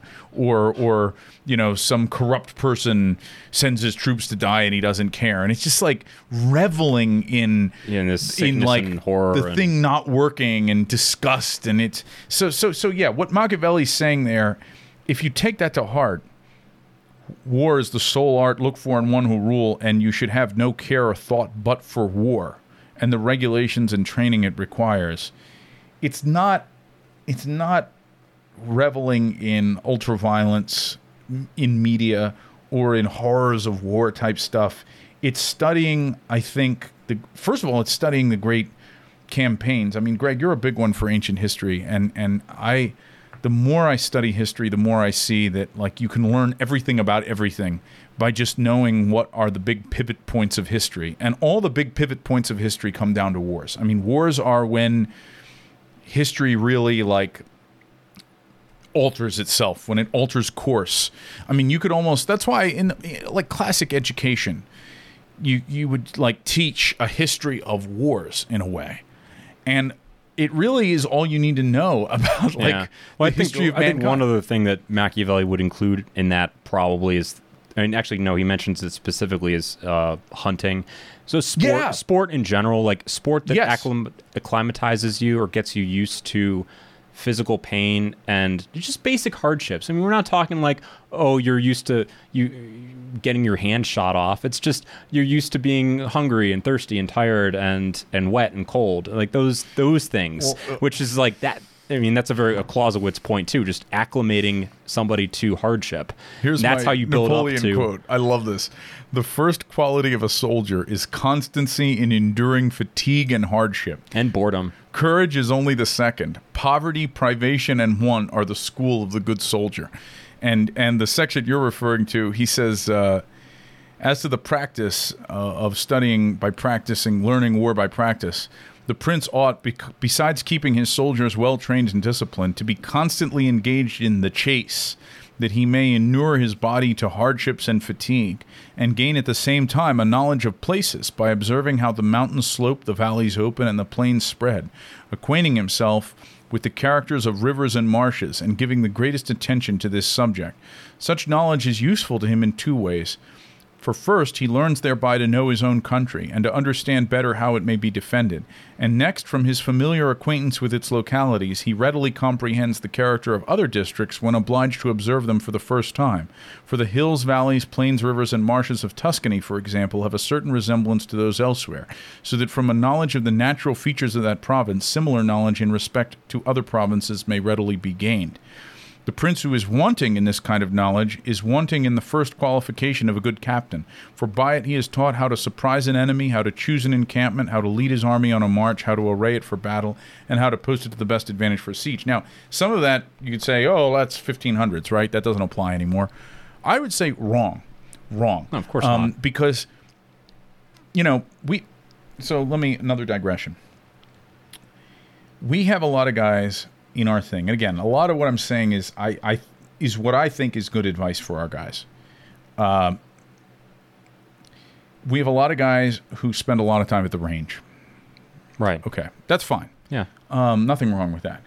But what I would say is if you can like shoot a perfect grouping at 200 yards, but you can't run a mile, like you're not a very useful guy. Yes. Yeah. Greg, you are my hero when it comes to this, because you're always one that pushes yourself to do the running and the long haul stuff. But I think that's true though, that it's like if you can go like I live in West Virginia and there's a lot of mountains, and it's funny because a buddy of mine had a drone recently and we got to play around with it, and I got to see like how crazy it is how a drone can follow your vehicle like down the road and can watch and see everything you're doing and can zoom right in on your house.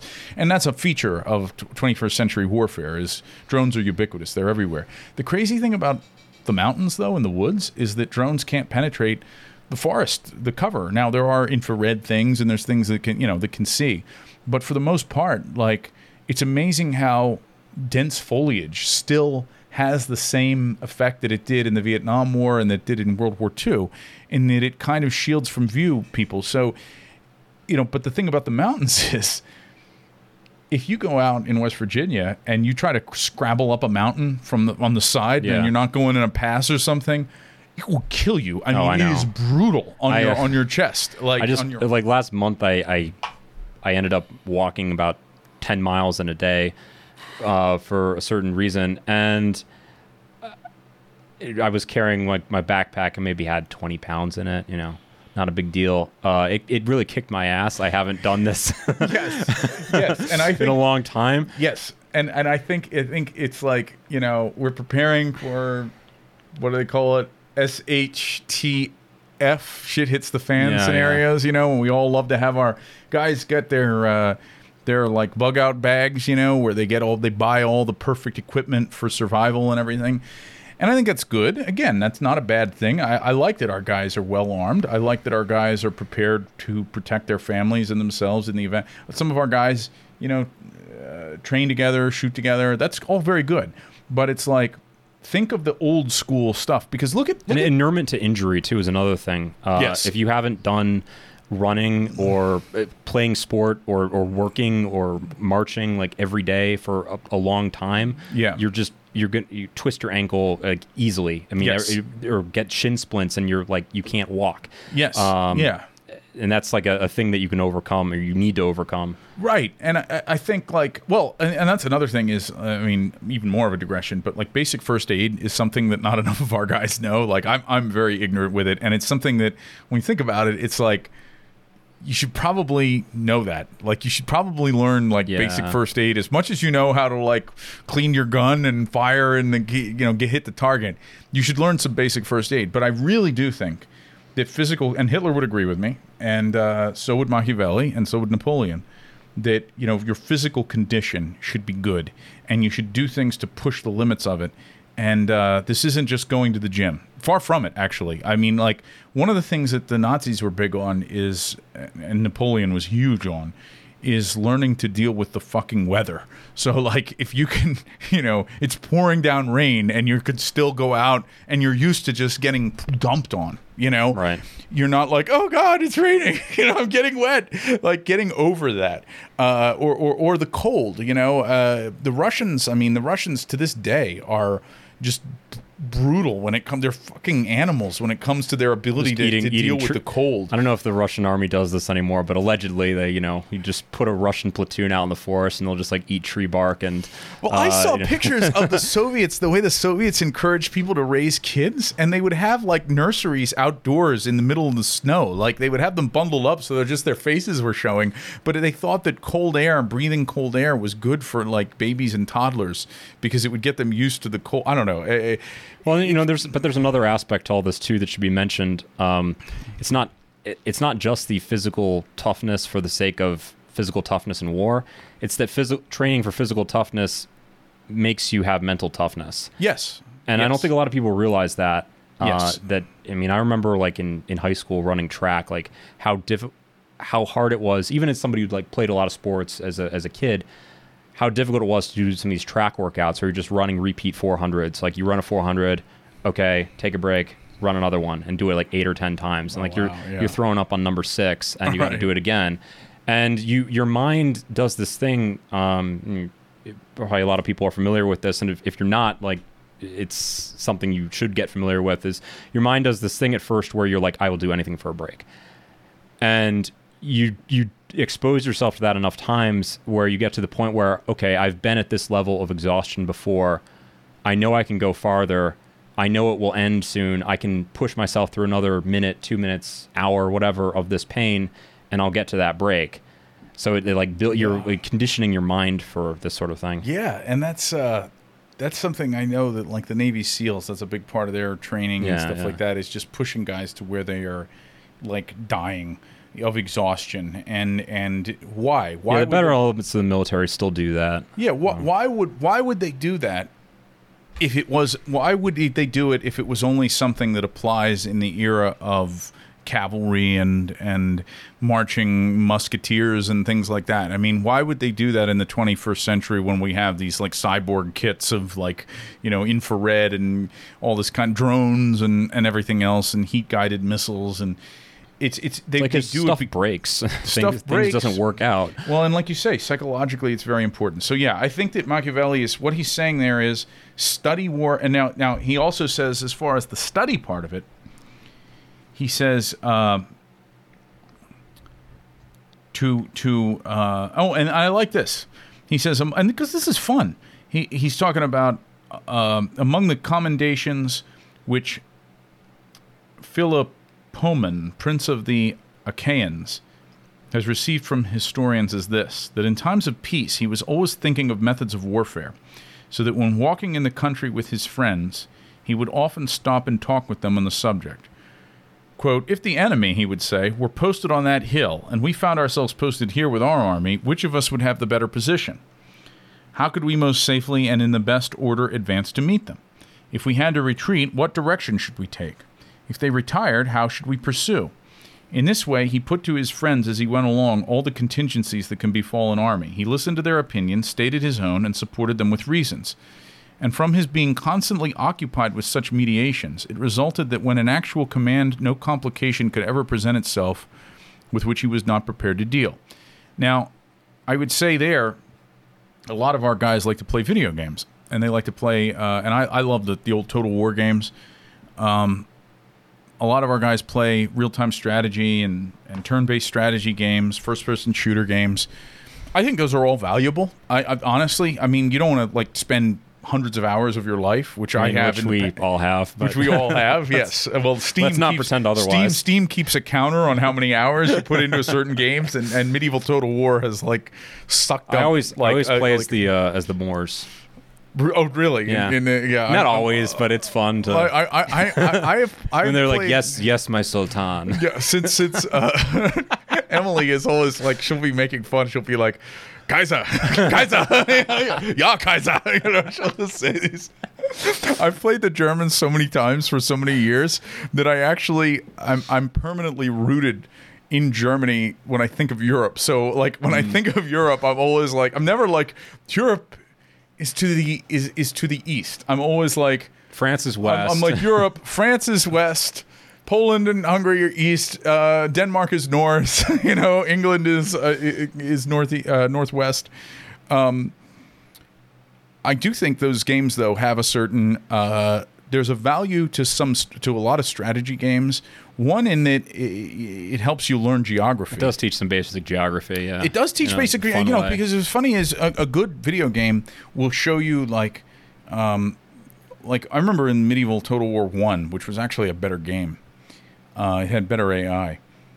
Certain areas would always become like killing grounds that were always being fought over, and they were always the ones that in real life were, and it wasn't because the game programmed it that way. It's just because that was the natural bumping together. So like Flanders, like the Low Countries, was always where like the three big, Germany, France, and England, were always like fighting over that area, so it teaches you geography. But what I was going to say was it's good to play these games, but it's good to I'm going to indulge. This isn't Fed posting. I'm not about to Fed post. I'm going to indulge our preppers a little bit, though. And normally I don't like to do this, because normally I think that prepping is a path to de-radicalization. Depoliticization. Depoliticization, which is the same way of saying de-radicalization, because it's like, oh, I'm super radical. I got my automatic shotgun, with a 50-round clip. Like, I'm more radical than you. No, you're not, because you won't go to will you go protest this girl was killed by this nigger? Will you go out and hold a sign that's asking for justice for her? No, because you're two with your skull mask and your automatic shotgun. I think that it is depolitization, though. You're absolutely right.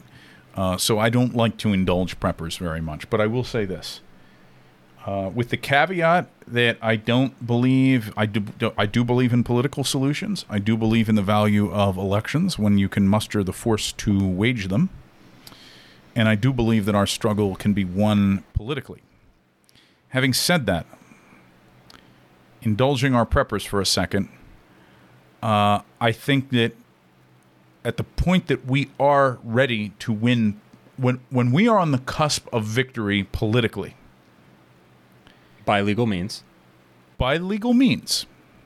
And that's not just a fine print. No. I mean it. That's what I'm defining what you meant by political. When we are on the cusp of victory by legal means, if we do not have the physical capacity to withstand an attempt to suppress us with sheer force, we will lose, because they will use sheer force.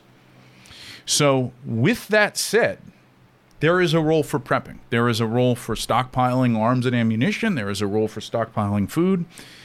But more than that, what Machiavelli is saying, there is a role for knowing the geography of the United States. And I mean literally the physical geography of the United States. There is a role for understanding geographically what are the strong points. And if you watch this Ukraine-Russia war, people should study this. Because this shows that even in an era of drones and satellites and all the rest of it, outer space shit, cyborgs, there's still, like that Economist article said, trench warfare. There's still areas being fought over in Ukraine that were fought over centuries ago by medieval armies, around Kiev and things like that.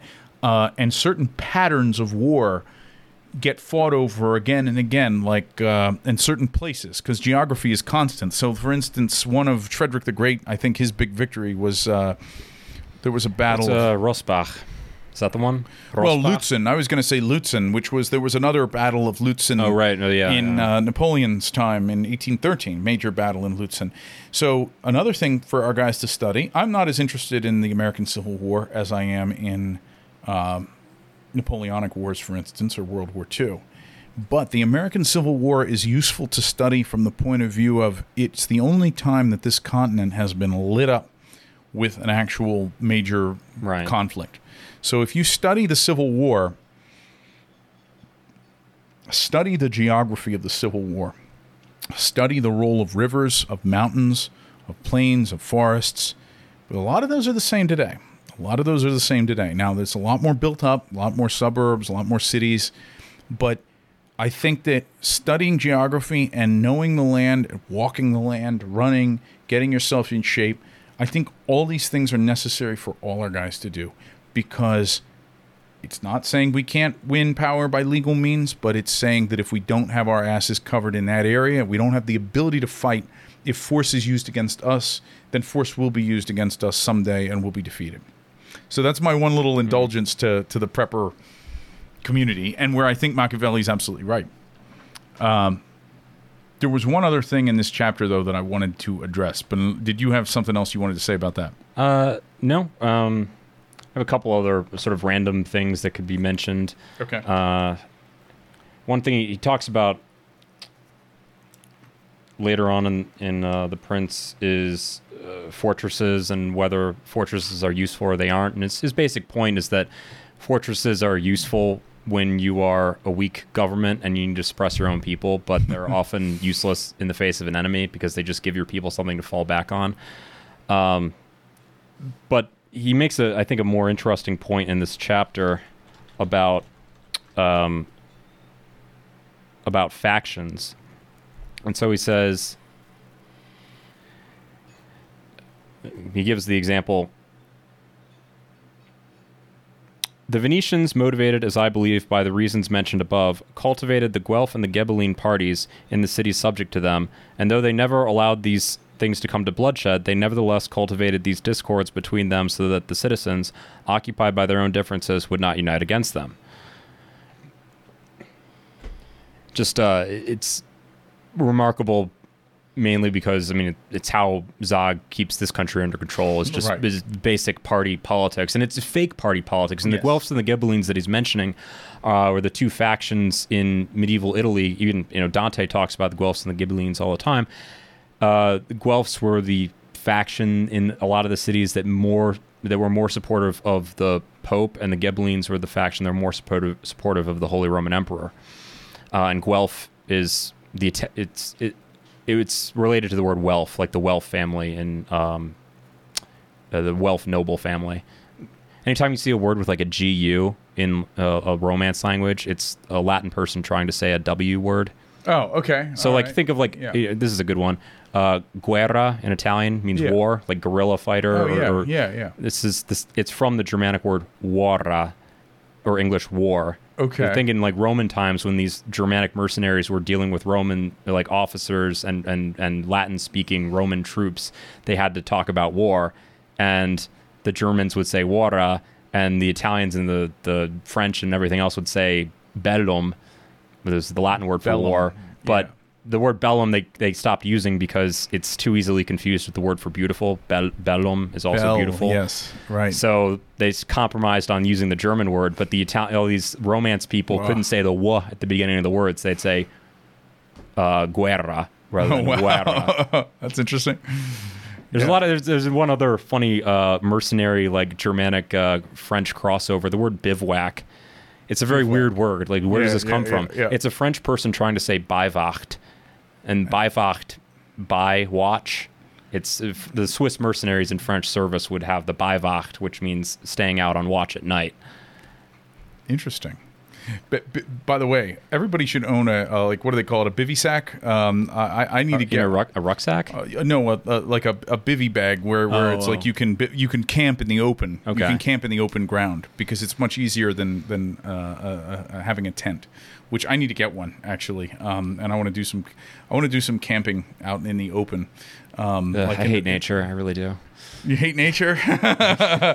You got to inure yourself to that too, not just the shin splints on the track. You got to get used to the the bugs crawling on you at night. That's part of the discomfort. So we Italians like to build big pools, big fountains, like none of this nature. This is why you guys couldn't penetrate Germany. It was like just too wooded, But no, in between the parts about the duty of a prince in respect of military affairs,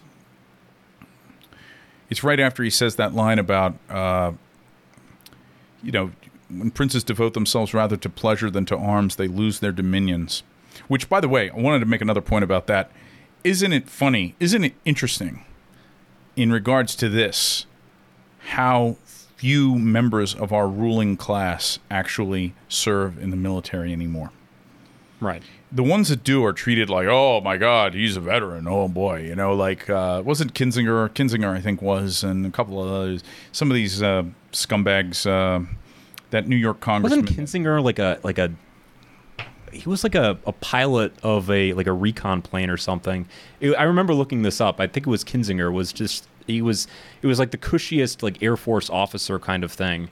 I mean, hardcore. Come on. But no, I mean most of our elites are.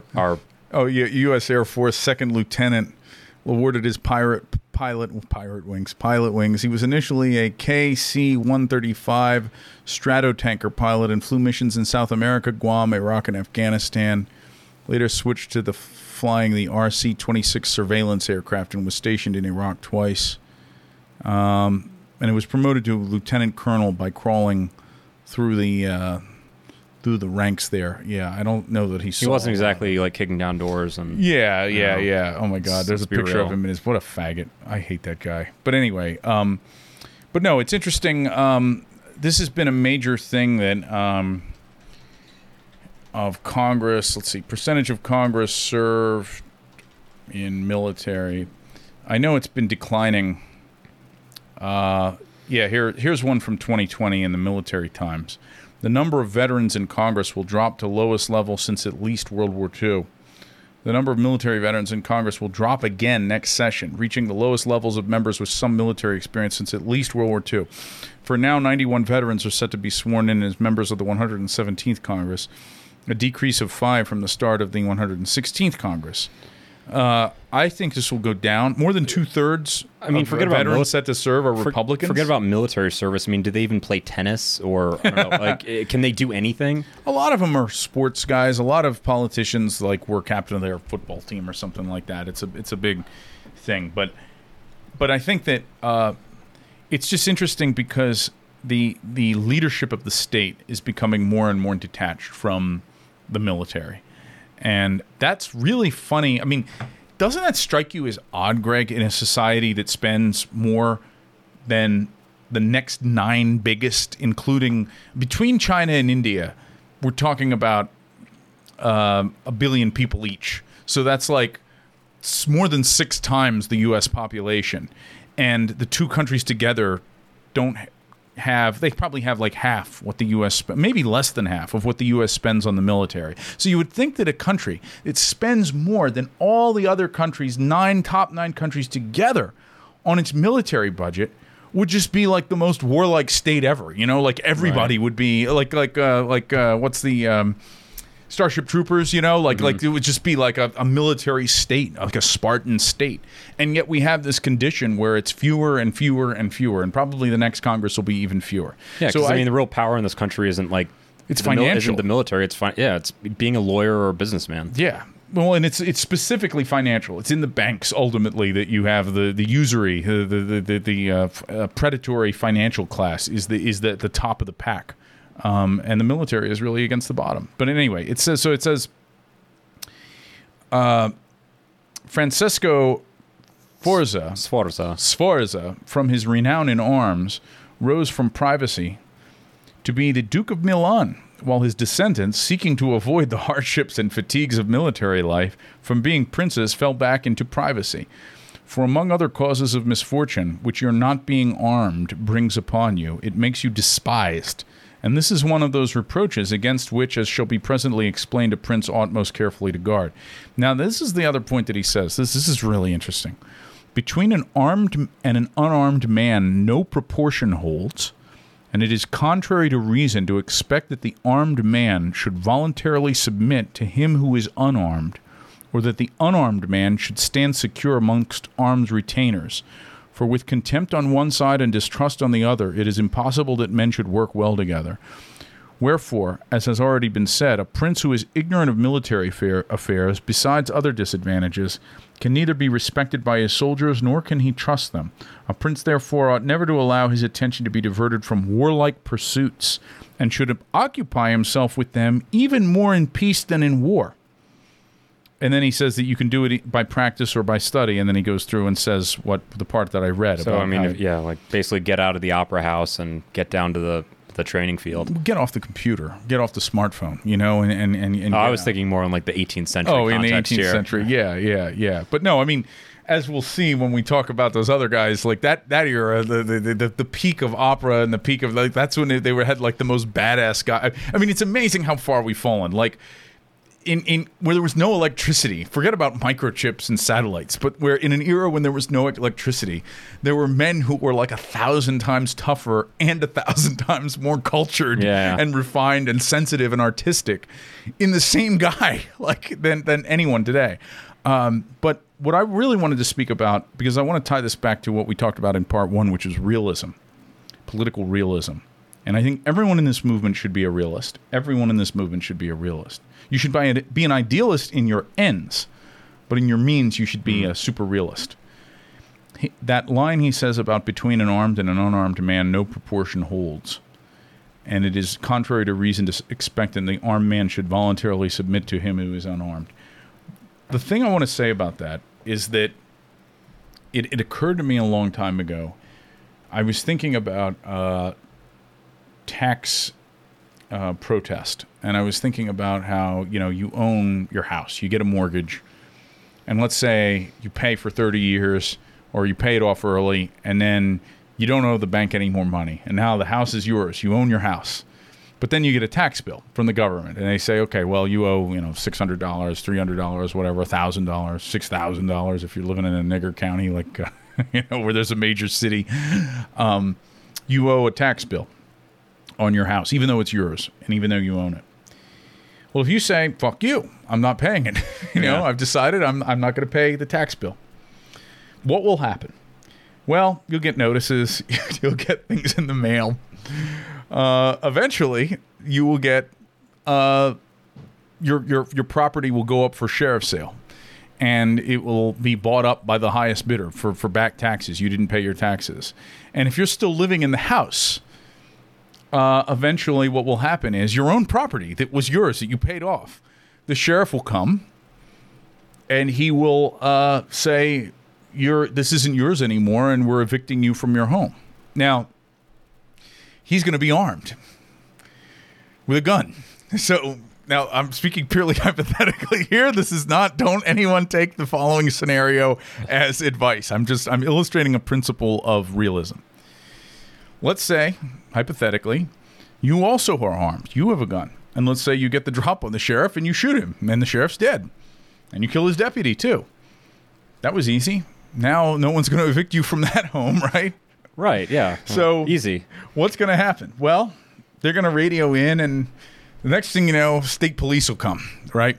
And they're going to find out the sheriff's dead. His squad car is sitting out. They're going to escalate straight to like the full commando raid at that point. Right. Helicopters, tanks, yeah, like they're everything. They're going to go. Yeah, they're going to go. The state police will come, and let's say the state police come with like a series of squad cars, and you somehow manage to kill all the state police, or you kill enough of them that they are forced to fall back and retreat. Eventually, they will call out, first of all, they'll call out SWAT teams. They'll get, like, SWAT teams of guys. The U.S. Marshals probably will come in with SWAT teams. Let's say you wipe them out and you drive them back. Well, then what's going to happen is the National Guard. The National Guard will come. We have a civil insurrection on our hands now. We have an actual insurrection.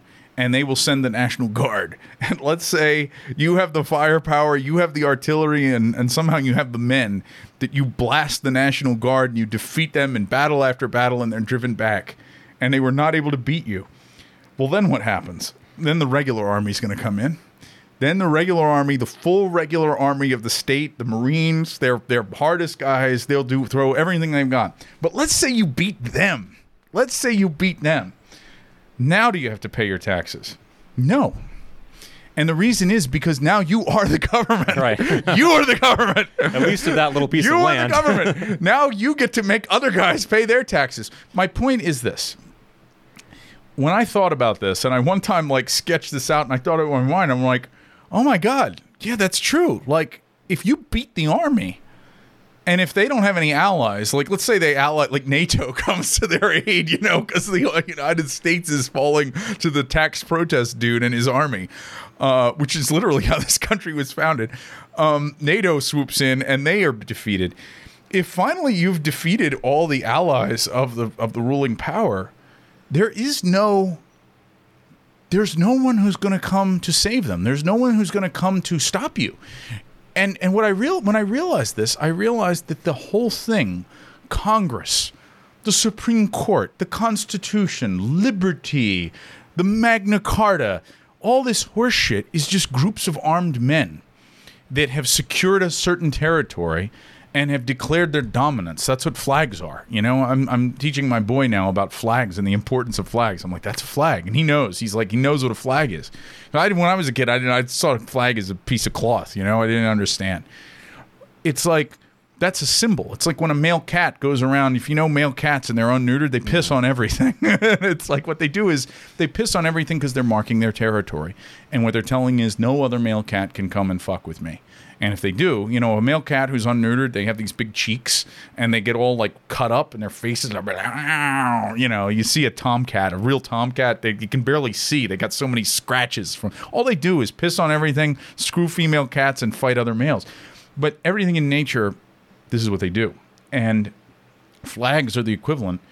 And groups of armed men secure territories and they set up the rules. And if you have a bigger group of armed men that are more well-armed, or you have more men or whatever, and you knock off the other group of armed men, then you get to determine everything. You get to determine what flag you're going to plant there. You get to determine what property taxes people pay and what the rules are. And every single principle that we think of, democracy, again, the Supreme Court, everything, the Bill of Rights, only comes down to groups of armed men in this world. Now, this is not to say of the kingdom hereafter, but that's what realism is in a nutshell. What Machiavelli said there about how there's no equality between an armed and an unarmed man. At this stage in our development, and even with everything that we have, the UN and the International Criminal Court and all this, when you really break it down, when you watch what happens in the world, it all comes down to this. It all comes down to this. And if you look at what beat Hitler, it was... Raymer. Basically, Hitler said, "I'm not paying my taxes to." Yeah. Otto Ernst Raymer, I think, was the one who said it. War reparations, whatever you want to call it. Yeah. I'm not paying. And the reason they were forced to pay was because they lost a war. You know, and Raymer said it. He said the German army was not beaten in the field. He says it was crushed by mountains of men and material. But the lesson of the First World War and the Second World War is that it wasn't justice or truth or freedom or democracy that won. It was sheer force. And that's not to say that there isn't a moral factor. And when we'll do another show here, we'll talk about the Napoleonic Wars, and we can touch on Clausewitz. You guys already covered him, but we'll talk about the moral forces in war. I want to discuss that too. It's not to say that there's no moral forces in war. There are. But it's to say that everything can be changed, and everything that we have today is basically buttressed by men with weapons, groups of men with weapons. So just understand that. Clausewitz would say the decision by arms. Yes, the decision by arms. That's the key critical point.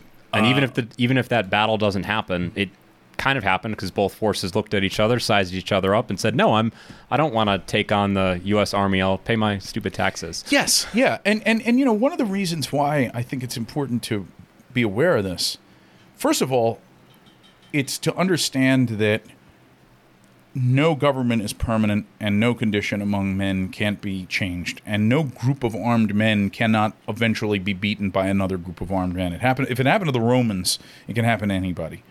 But it's also to understand that that the present ordering of the world,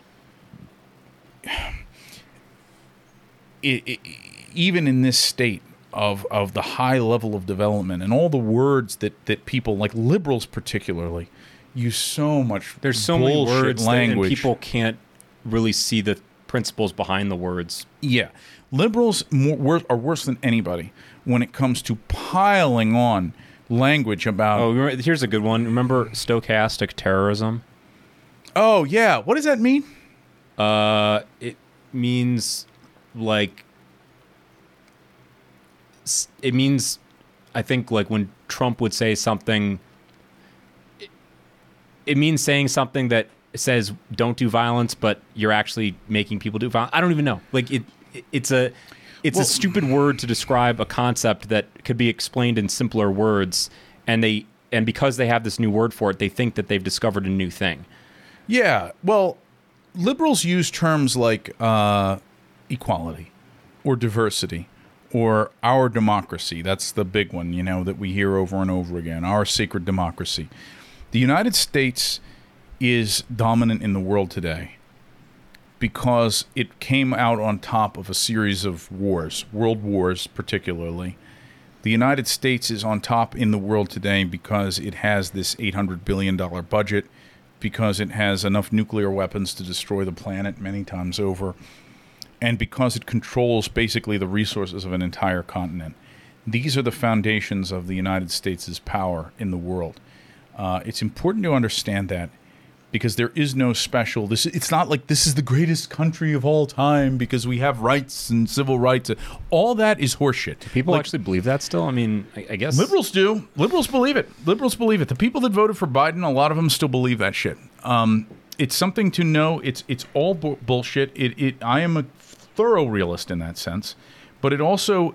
The other lesson I'll say about that, what I said about groups of armed men, is that you have to understand the value of groups. And this is the problem with the individualist culture of the Second Amendment. It's like, just as between an armed man and an unarmed man, there's no equality whatsoever, well, between a group of armed men versus an armed man, there's no equality. It's like one guy with 8 guns versus 8 guys with 1 gun each. Yes. Who do you think's going to win? Yes, exactly. Or probably even 8 guys with 1 gun could beat actually, 1 guy with 8 guns, because the 1 guy with 8 guns can only use 1 at a time, The most important principle that Americans don't understand is the value of groups, and this is why in American society, routinely, like Indians that come right off the boat and their family buys a bunch of hotels or something, they are out competing American businessmen who only think in terms, like the boomer businessman who just thinks in terms of himself and doesn't even want to leave his kids anything, let alone building like a family, an extended family of getting his brother and the cousin and everybody in on it. As Americans, as white people, and as a lot of us descended from Northern Europeans, we think more in terms of nuclear families rather than these Asian and Middle Eastern and Mediterranean extended families. All the dark peoples, like Indians and Arabs and Italians, but something that we then should do is, as white men within our community, think in terms of the larger community and of our brotherhood. And it's something that, the mafia did this. There are so many groups in Americans. The Jews are probably the ultimate example of a group that works together as a group. But groupness and togetherness is probably even more important than being armed. Oh, yeah, without question. It's like, now, being armed is important. It's good. White people are armed in this country. But groups thinking, and that's the number one thing that conservatism does not teach. It teaches the opposite. It breaks people down as groups and deliberately sort of breaks them down into individual units that are dysfunctional, atomized. So I know that's a little far afield of Machiavelli, but it's a principle of realism that I think was true. It's as true in the 21st century as it was true in the 15th or 16th century. Yeah, I can't say it any better. I mean, yeah, groups, that's the one thing that's most lacking in most Americans' political understanding is, that's why so many people since World War II have been saying things like, oh, we just need to red pill people or get everybody to understand the Jewish question. It's this idea that if we just get everybody, let's assume that's true. Let's assume you could get everybody to understand the Jews are the problem. Well, then how do you actually make use of that if those people aren't in a group? Yes. How can you, by what authority or how can you exercise power over them if they're not organized into a group? Right. Well, you can't. You can't. And that's why you always lose to the Jews. Yes. Until you organize into a group. Until you organize, yes. All right, well, that's the end of our discussion on Machiavelli. I highly recommend reading The Prince. It's a pretty short read. I'll post a link to, a audio version and There's a lot of different translations you can get. I mean, people say one's better than the other. I don't know. I have this convenient Italian English one that I think is kind of nice, but there's we didn't discuss them, but Machiavelli wrote other books as well. Discourses on Livy I mentioned a little bit, which is it really helps in reading these books to have some idea on the classical history, because Machiavelli's so immersed in that. He's always bringing up the classical examples, and he assumes that you know them. Machiavelli's one anecdote my father told me about him when I was a kid was that Machiavelli, when he was living in exile after he was expelled from Florentine politics, was that he used to like to in the evenings get dressed up in his best clothes and have a discussion with Cicero or Caesar, as he imagined them, and sit in his room and just talk to these guys, because that's what the most important people, and he had studied all of their things, and he knew what they would say on any given thing, and he liked to train his mind by imagining himself talk to these guys. So he says that in that same chapter. We didn't deal with it, but he says about one of the things of studying military duty is studying the great men. Yeah. All right. I'll final quote for posterity. Okay. He says, as to the mental training, so he says this after the physical training, as to the mental training of which we have spoken, a prince should read histories, and in these should note the actions of great men, observe how they conducted themselves in their wars, and examine the causes of their victories and defeats, so as to avoid the latter and imitate them in the former. And above all, he should, as many great men of past ages have done, assume for his models those persons who before his time have been renowned and celebrated, whose deeds and achievements he should constantly keep in mind, as it is related that Alexander the Great sought to resemble Achilles, Caesar, Alexander, and Scipio Cyrus. And anyone who reads the life of this last-named hero, written by Xenophon, recognizes afterwards in the life of Scipio how much this imitation was the source of his glory, and how nearly in his chastity, affability, kindness, and generosity he conformed to the character of Cyrus. I didn't know that Scipio modeled himself on Cyrus. I mean, I guess I'm not the only person who is will take an Oriental example. We will pick up when we continue our next episode this great man theory, because he's unambiguously just saying, like, study great men and their achievements above all, and that's something that I think our guys should really do more of. Vorwärts, vorwärts, schnitten die hellen Fanfaren. Vorwärts, vorwärts, Jugend kennt keine Gefahren. Deutschland, du wirst leuchtend stehen, mögen wir auch untergehen. Vorwärts, vorwärts, schmettern die hellen Fanfaren. Vorwärts, vorwärts, Jugend kennt keine Gefahren. Ist das Ziel auch noch so hoch? Jugend zwingt es doch. Unser Vaterland hat uns voran, in die Zukunft sehen wir Hand für Hand. Wir marschieren für Hitler durch Nacht und durch Not, mit der Fahne der Jugend für Freiheit und Mut. Unsere Fahne flattert uns voran. Unsere Fahne ist die neue Zeit.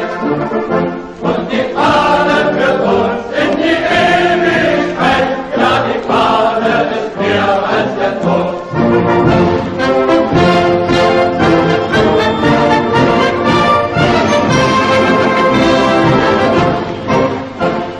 Jugend, Jugend, wir sind der Zukunft Soldaten. Jugend, Jugend, Träger der kommenden Taten.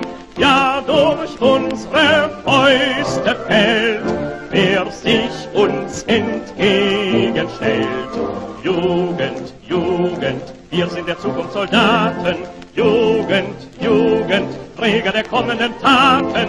Führer, wir gehören dir, wir Kameraden.